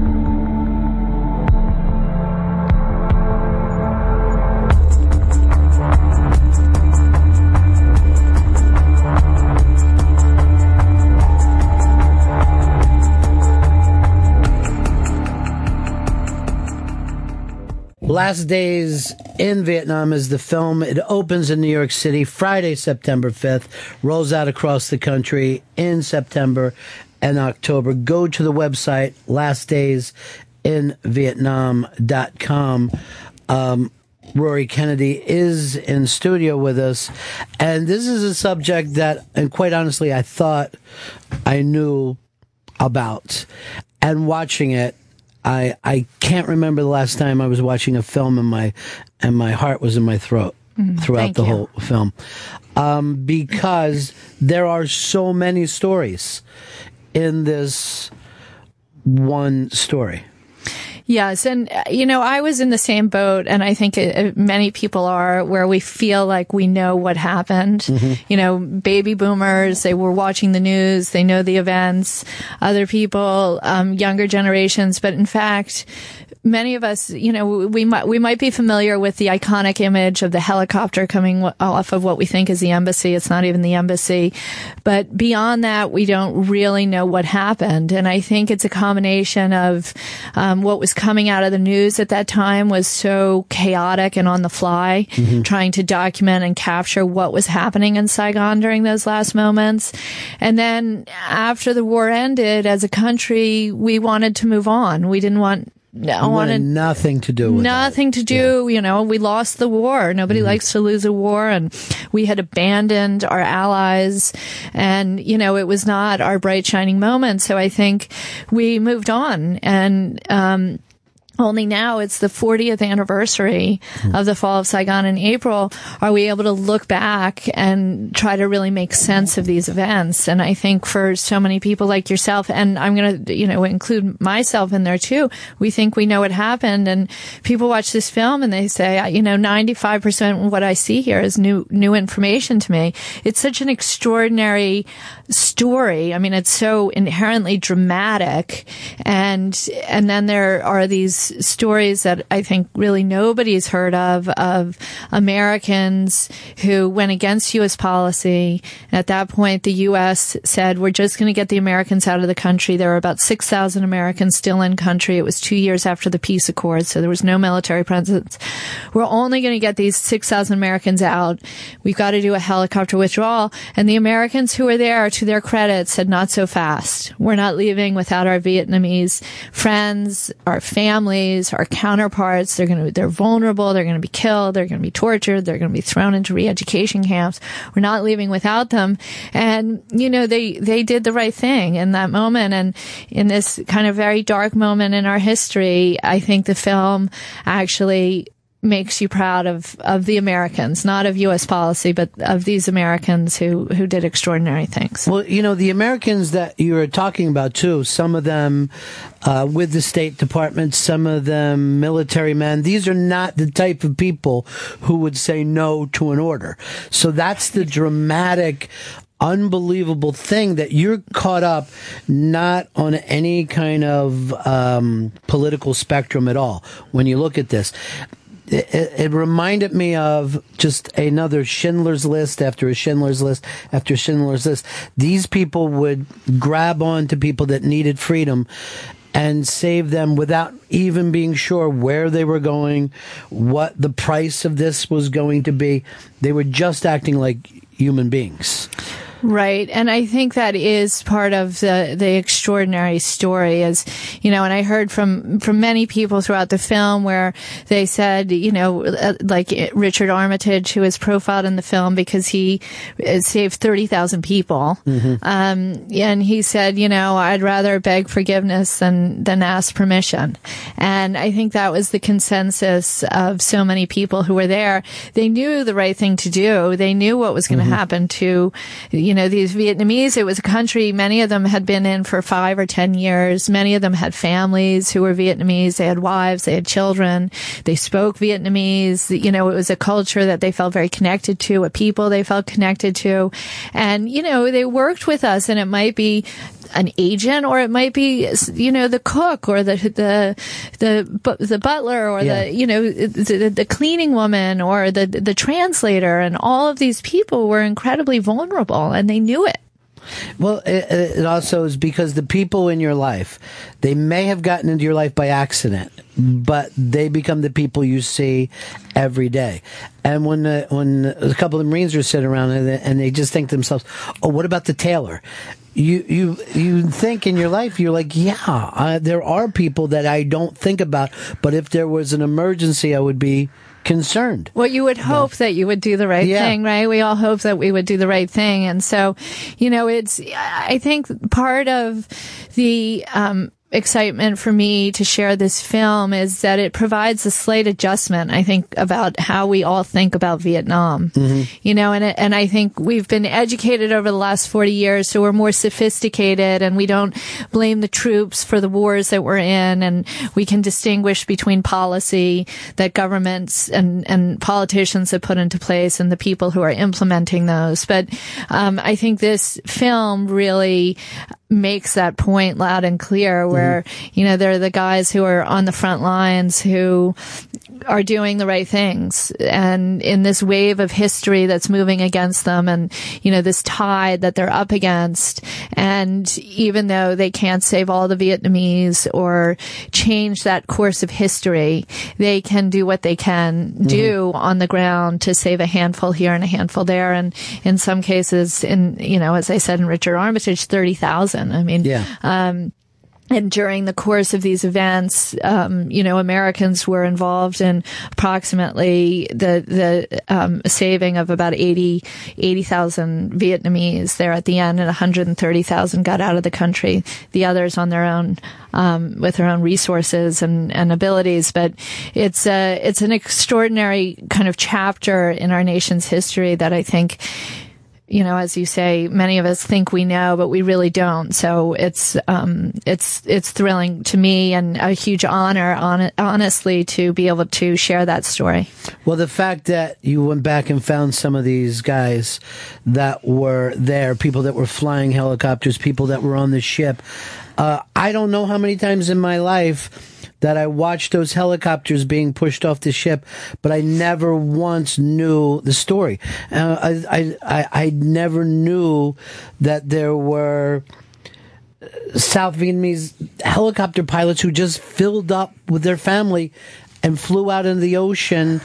And there were American ships that said, we watched them for a while, and then we said, come on in. Yeah, because they didn't know if they were North Vietnamese. They didn't know if they were enemy. They had no idea who they were. And what had happened, as you say, is that the U.S. fleet was out in the ocean. Helicopters were going out to the U.S. fleet, U.S. helicopters from the embassy. And the Air Force had fallen apart. The South Vietnamese Air Force had fallen apart, but they still had the Air Force pilots, and they still had helicopters. And so these pilots jumped into the helicopters. They filled them to capacity and beyond with their families. And they started chasing the American helicopters, not knowing where they were going or if there was going to be a place for them to land. Many of them were low on gas, and they figured it was better than staying in the country. And that's an extraordinary thing. I mean, to put your family in a helicopter, head out to sea, knowing that you might die, but thinking it's better than staying behind, I think speaks to the level of fear and concern that they had, which, you know, proved to be mostly justified. And then these ships, these U.S. ships, took the risk without getting approval. Let's bring one down, see who's in it. And the first helicopter comes down. We have the footage of it. Come down, get off the plane. 13 people come out of this little Huey helicopter, all Vietnamese. It's such an extraordinary moment. The ship doesn't have room to land another helicopter. Well, what do we do with the helicopter on the deck? They ask the captain. The captain says, throw it overboard. Let's make room for the next one. Next helicopter comes down full of Vietnamese. Stunning. And this is, of course, without Washington being part of this is just the guys there. The kids on this boat are, you know, when I look at them now, I'm saying 18, 19-year-old kids who are pushing these helicopters up and immediately welcoming these people and getting it. And like I said, I watched this film and could not believe it. The tension and the pressure and the relief. We're not making Hollywood films that will involve you like this. If people are thinking, oh, I'm looking, you know, I don't really want a history lesson. This is a dramatic, incredibly exciting story. And when you look into some of these people's eyes who want to get out, even now, 40 years later, I didn't know who was going to be able to get on a helicopter and who wasn't. And the people who didn't, I couldn't stop thinking about them. What happened to them over, you know, the last 40 years? How many people? You see tanks roll in as we're still getting American people out of Vietnam. It's incredibly dramatic story. Yeah, it is an incredibly dramatic story, and you know, part of, I think, the way that it's able to translate, I want to make a shout out to Dan Lucero, because he provided most of the footage of the ships. He was on the USS Kirk, which is the ship that I discussed, and I found out about him. He had a whole box of undeveloped footage in his attic from the USS Kirk in 1975. So I found out about this from a mutual friend, and I called him and I said, "Can I have some of that footage?" It's amazing. So he shared the footage. I developed it. I sent him an airplane ticket. He came out to LA and we developed it, and it's a treasure trove. And I think it really documents these stories. And so, as you could see, you know, you have a visual for every story that we profile in the film, and a lot of footage that's never been seen before. There was so much I'd never seen before, and then the voiceover, because, you know, a lot of times these stories have been told to us from people that were anti-war or pro-war, but most of these people in this story are just people. You know, they were either just kids in the Navy or military guys or people working for the embassy. There isn't a strong feeling of blame or accusation. It's like being, you know, mad at a fire. This is just it just is, you know. No, I know we tried very hard to, you know, and the politics around Vietnam are, you know, really ignite very strong feelings, and I really tried to extract any politics that I could from this story. There's no narrator in the story. There's nobody telling you what to think. There's no historians looking back who have a particular agenda. It's all firsthand accounts. It's people who are on the ground, who are on the ships, who are in the helicopters, who are in Saigon or in Washington. You know, we interview Kissinger, we interview people who work for Ford, who were part of the decision-making process at the time, and so that we have a perspective and an understanding of what decisions were being made. But it really tries to be as much as possible. I don't believe in objectivity, but I do think that you can try to extract at least the politics out of the equation. Hard on this story, but I hope that folks manage to do it. The New York Post gave us a good review, and so did the New York Times, so we must have done something right. Well, yeah, there are, because I think that you found the human story. It's not so much how we ended up in that world, but you could see why a lot of military guys will say we can't leave these people. You know, once we enter someplace, it's tough to pull back out, no matter where we're leaving. Yes, and you're seeing it in Iraq right now. I mean, the images is just, it feels right out of Saigon 40 years ago, where the family is trying to get into that American helicopter and they're desperate to get out of the country. And, you know, the people who are left on the mountain, and, you know, you really feel that we are right back where we were 40 years ago. And have we learned anything over this period of time? And, you know, to me, as it's very relevant today as we're considering these further engagements with ISIS and Syria and going back into Iraq. It's not that I'm opposed to that at all. It's just, you know, I want our leadership to answer the questions of what are our goals, and what is our exit strategy, and what's going to happen to the people on the ground, what is going to be the human cost of this war, and how are we going to handle that? And let's think those things through now, before we just have, you know, we have these horrible, horrific, beyond imagination beheadings. All they want, all of us, our first instinct, let's seek revenge, let's get back in there, let's do the right thing. But, you know, let's understand where we're going with this. And let's learn from Vietnam this time. Let's ask the questions that we should have asked in Vietnam, that we should have asked in Iraq, that we should have asked in Afghanistan. Let's start asking those questions and get some answers. Well, you know, in the 1990s, after the first Iraq War, all the generals wrote books saying about how we all need an exit strategy, bragging that we will have exit strategies, and that all got forgotten. You know, I mean, everything that you're saying, the U.S. military agreed with you in the mid-1990s, and then after, you know, 9/11, we're back into this thing. Right. But your film did remind me of 9/11 in the fact of when people are on the run. You know what I mean? It brings out something in the people around them. You know what I mean? That I remember here in New York City, that people would be just coming over in their regular boats to pick up people and stuff. And that's how I felt when I was watching this film, that people were kind of risking themselves or even their safety for strangers. That's what I meant, that human connection I felt watching. Yeah, no, it's a beautiful thing, and it, as I say, I still watch the film, as you can imagine. I've seen it many times, but I get welled up a bit inside when I watch it, because it does make me so proud of these Americans, what they did, and everything that was on their shoulders at that time, and there were very hard decisions, and many of these people, all of them are still tortured by Vietnam, right? And all of the people, even though they did the right thing, it's in the wider context of feeling like we did the wrong thing as a country, and that they, were on the front lines of that. So you talk to a guy like Stuart Harrington, who, started the Black Ops under the radar of the ambassador, getting people out to the airport, putting them in cargo flights, without getting any approval, not telling anybody who was doing it.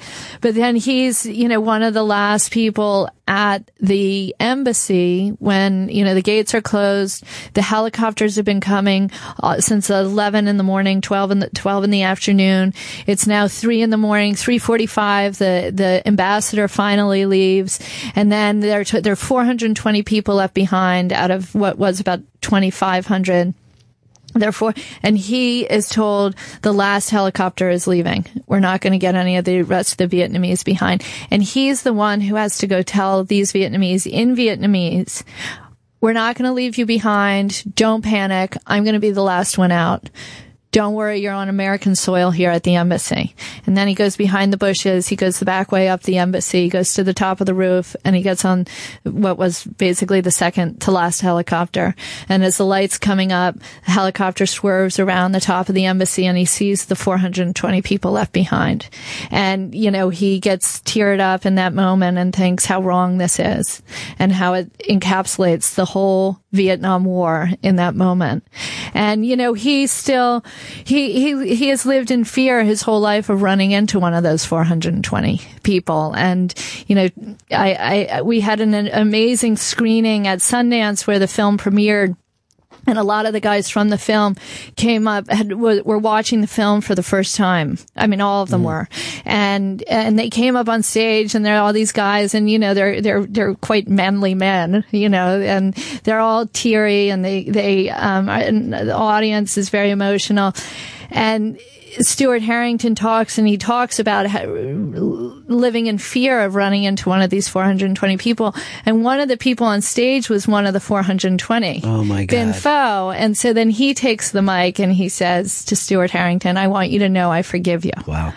And it's this beautiful moment, it's really amazing. But the point is that these guys, even though this film celebrates the extraordinary acts of courage, that they don't see it that way. They're still plagued. They're haunted, haunted with the guilt of everything else that happened, and what they were asked to not do, and the limits of what they were able to do. It's an extraordinary film about an incredible part of our history. Last Days in Vietnam opens in New York City Friday, September 5th, rolls out across the country in September and October. Go to lastdaysinvietnam.com. Rory Kennedy, thank you so much for being here. Thank you for having me. It's great talking to you. Same here. I'll see you next time. Okay, good. And now, ladies and gentlemen, Ron and Fez on Raw Dog Comedy Hits, Channel 99.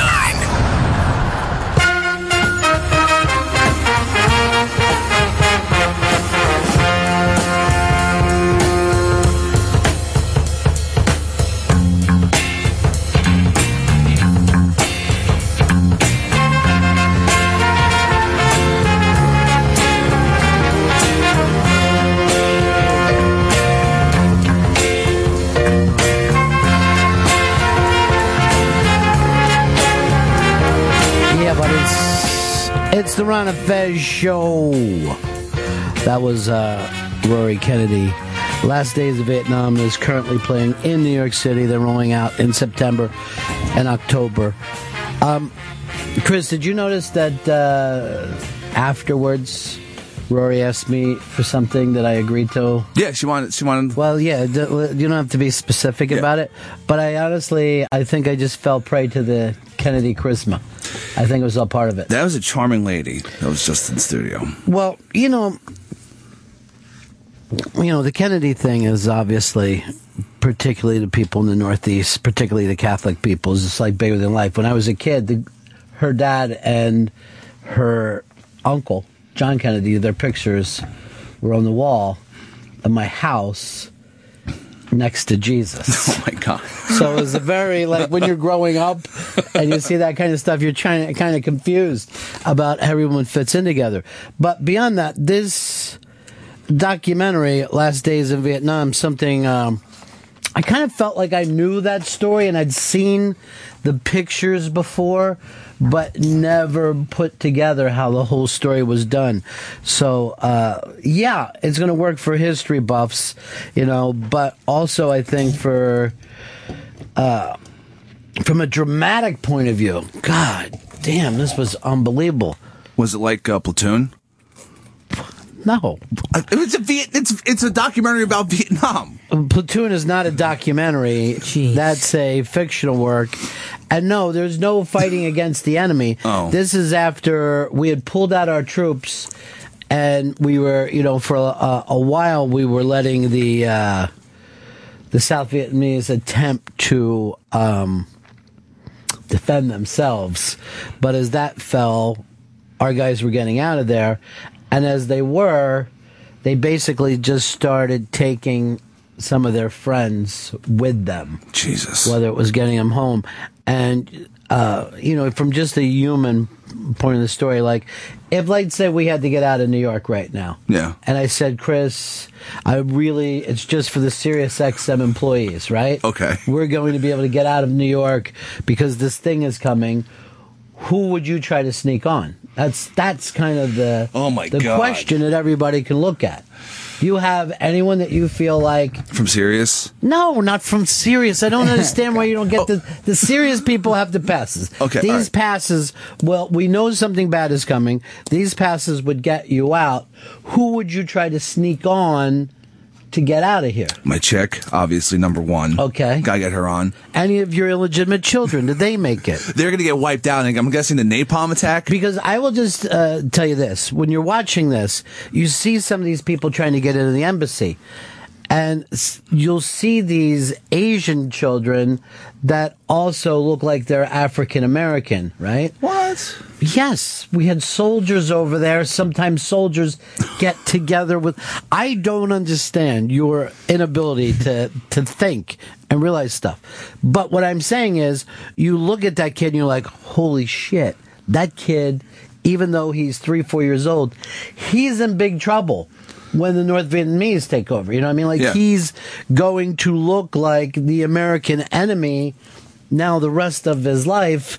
You almost have to start thinking about people like that. Like, hey, even though this, the government didn't say, I want you to go over there and have babies with the native people, with the locals. Once you do, that kid is really an American. That kid needs to be grabbed. Even if his father didn't know that he was born or isn't, taking responsibility now. This flies up all through, and it's not even like this doesn't get said, in the documentary. You just see it yourself. Yeah. And your wheels start spinning. Like I said, some of these, it's amazing sometimes that you don't realize that even like the clerks or the barista or something, you're closer to than you even realize today. You're like, something's happening. I got to get people out of here.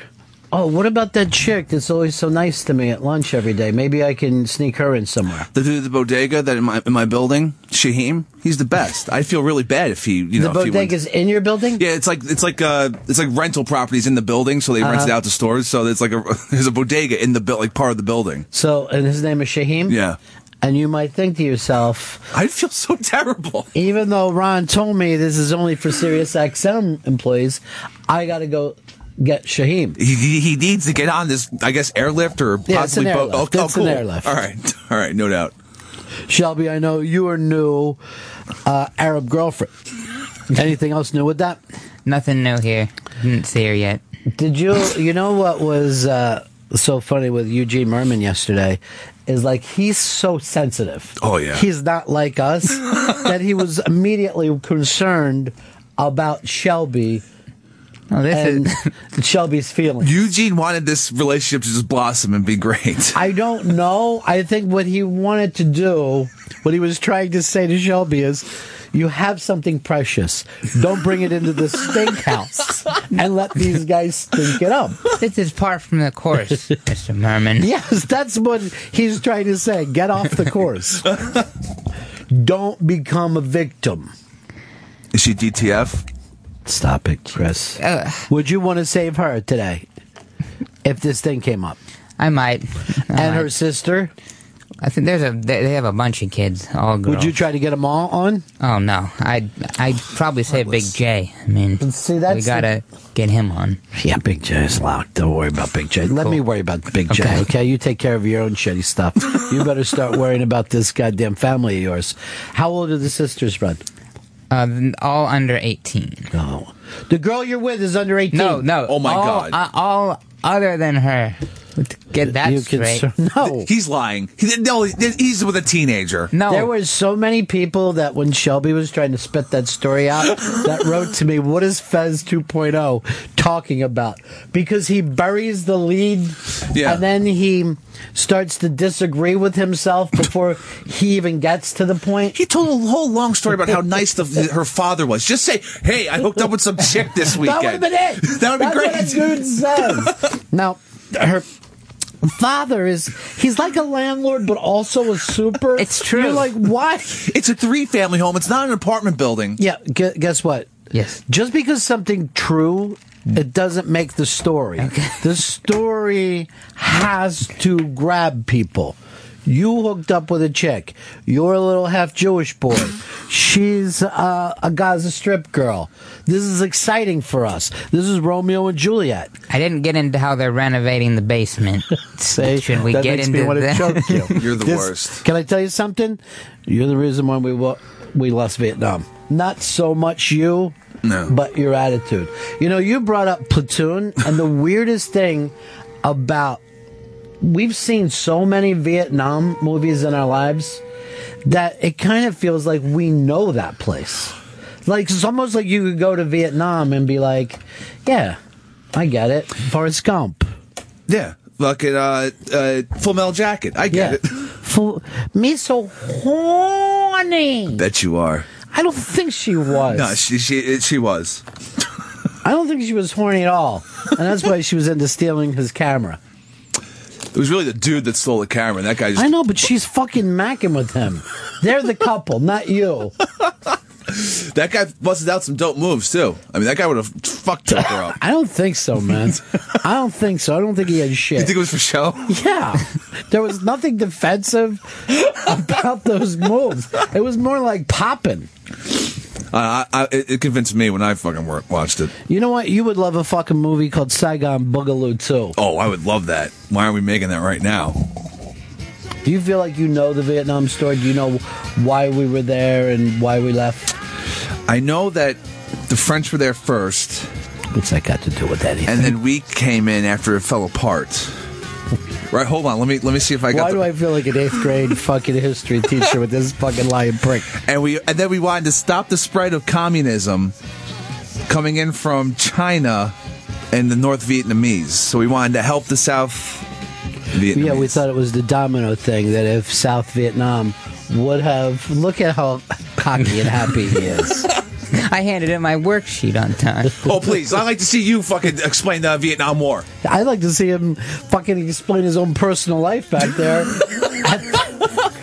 at that Arab fucking hostel he's living at.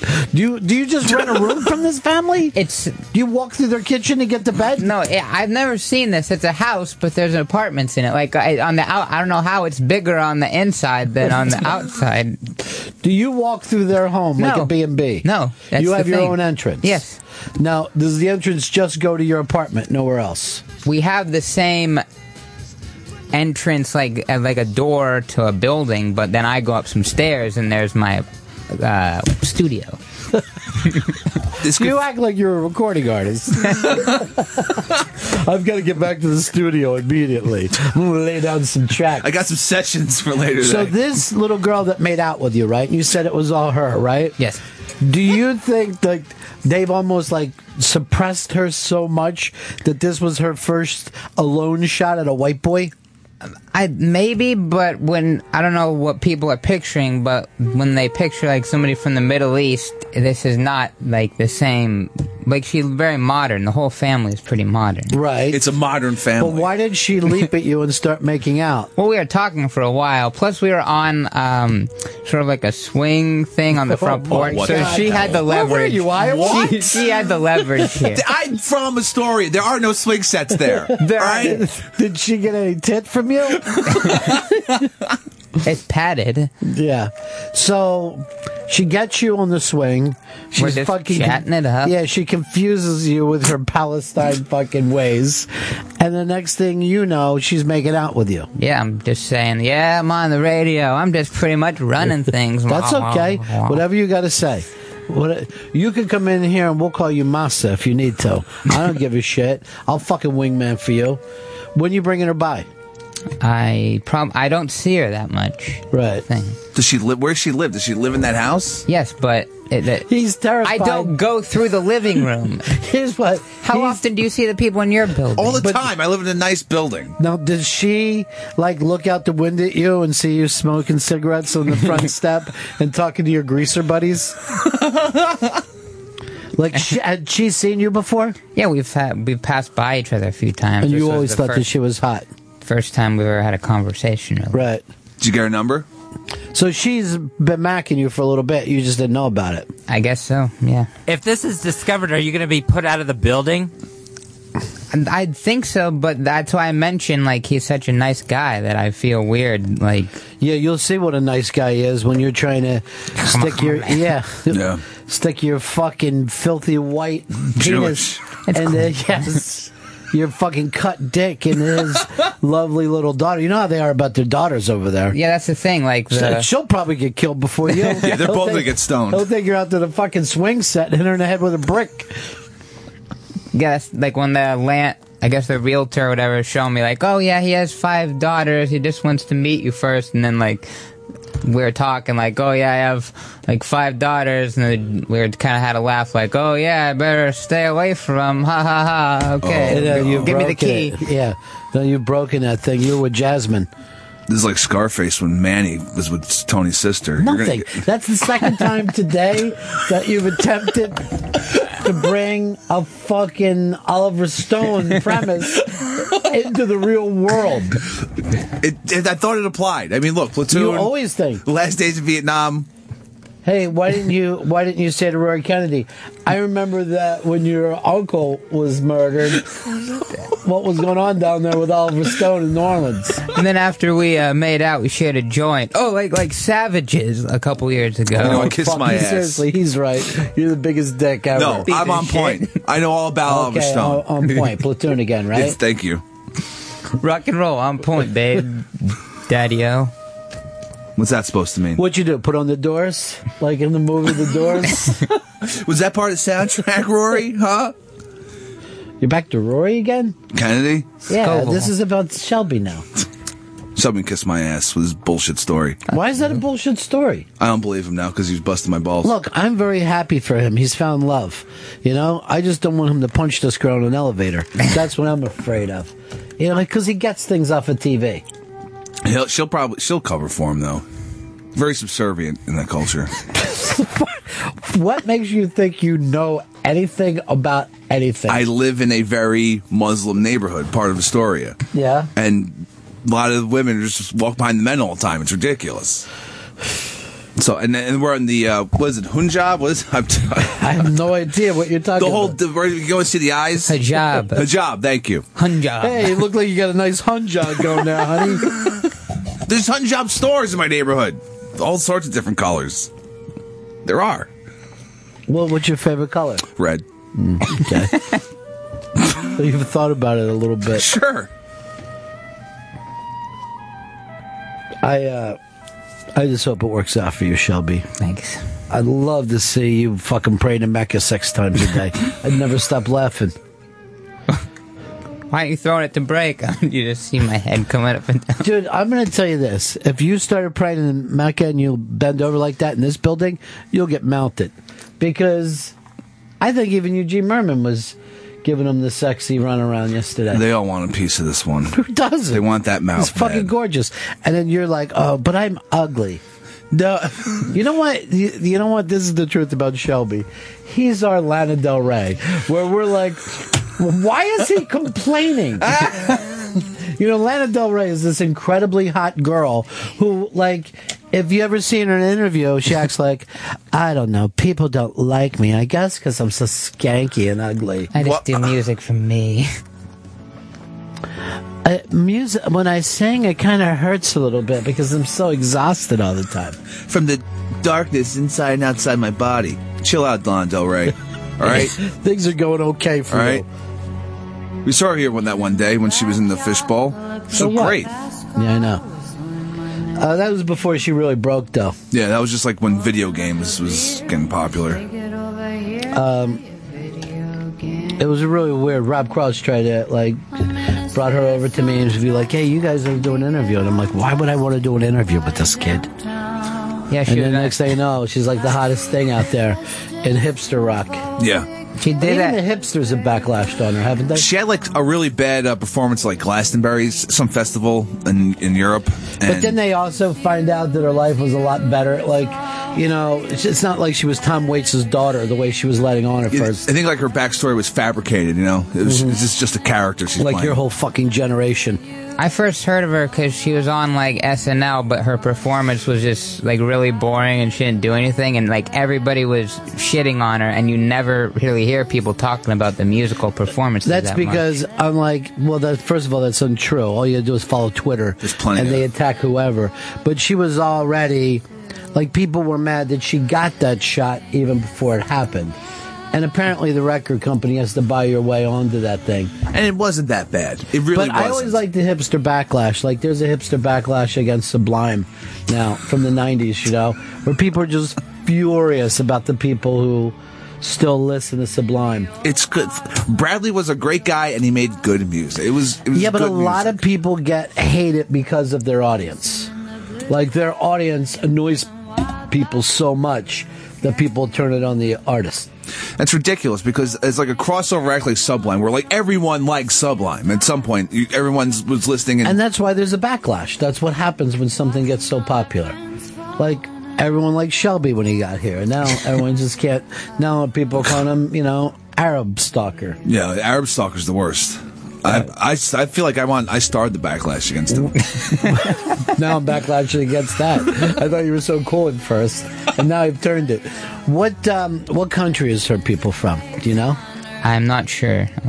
You gotta find out. When's the next time you two take a swing under the apple tree? You fucking Midwestern weirdo. Saudi Arabia, Dubai. Where's she Where are you from? taking her out for some pie and some milk? Falafel. There will be lamb involved, that's for sure. You eat falafels? No. You eat on the street at all? Sometimes, yeah. What do you normally order? I order all I eat is takeout. I do not own a plate. Why would that be something to brag about? Even it's just a fact. I own plates, Ron, and he doesn't. How the tables have turned. Look who's the asshole now, right? Look who owns plates now. Look at this trashy, plateless dick. Whose life is all he got? Are you forkless, or you at least keep a fucking plastic fork at your house? They give you forks. So you hold on to those. You clean them and keep them? Yeah. Homeless people. No, I don't clean them. You I have like get rid of them. little tiny salts and peppers at your house, little ketchups. You have anything in your refrigerator at all? There's some assorted things. Nothing, like what? Nothing like ingredients. So what's in there? Like an apple? Like half a sandwich, some leftover this Chinese. little fucking bird can't finish anything. Any food that's brought in here, he'll grab the scraps and bring them home. What do you normally eat every day? Usually candy and sandwiches. Candy and sandwiches? Candy and sandwiches, the Shelby Lynn story. Sandwiches, it's all right there for you. You don't need a... Right. Now, you don't need that plastic fork of yours. You can keep it clean. I like finger foods. Keep it clean for the night. Chris, what I need to be plugging before we, end up getting out of here today? Oh, well, the Todd Glass Unmasked is coming up at 3 p.m. It's really, really funny, man. And then there's a replay of the Mike Birbiglia takeover at 7. Jeez. Yeah. How many times is this guy going to take over? Easy, Mike. He's like Scarface, right? Everybody likes Mike. Yeah, Mike Birbiglia is great. He has a resemblance to someone in our booking department also. I thought he sounded and looked exactly like this person. Liam. Yes, everyone realizes the only person that's the same age and gender of him is Liam. And that's probably all you've seen. Someone who's about Liam's age, so you say he looks like and acts like Liam. Oh, God, yeah. It freaked me out. You saw a middle-aged guy yesterday on the street and yelled out Leeds and tried to hug him. What's up with that booking, dude? That's what the kind of shit you say to him? What's up with that booking, dude?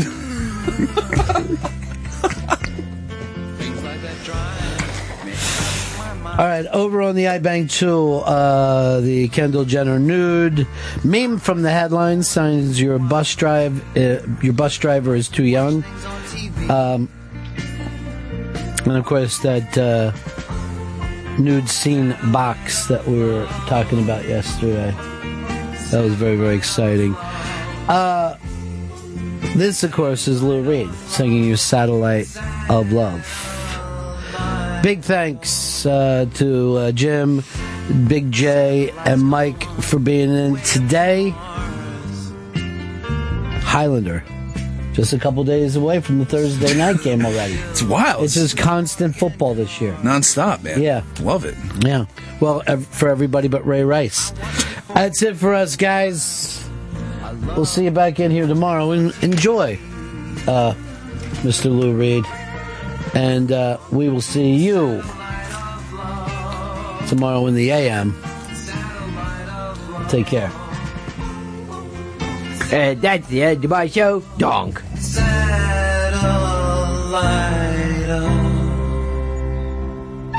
I've been told that you've been bold with Harry, Mark, and John. Monday and Tuesday, Wednesday to Thursday with Harry, Mark, and John. Satellites gone up to the skies. Things like that drive me out of my mind. I watched it for a little while. I love to watch things on TV. Satellite of love. Satellite of love. Satellite of love. Satellite of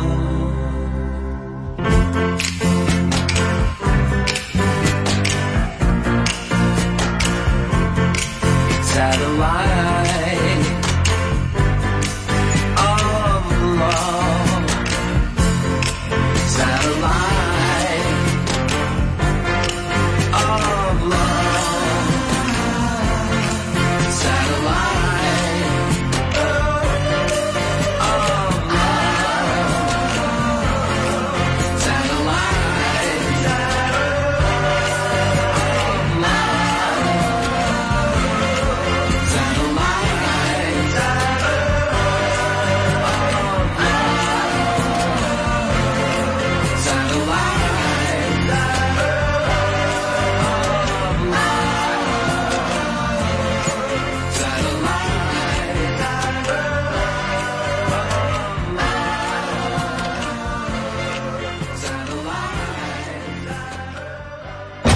You know what you've been doing?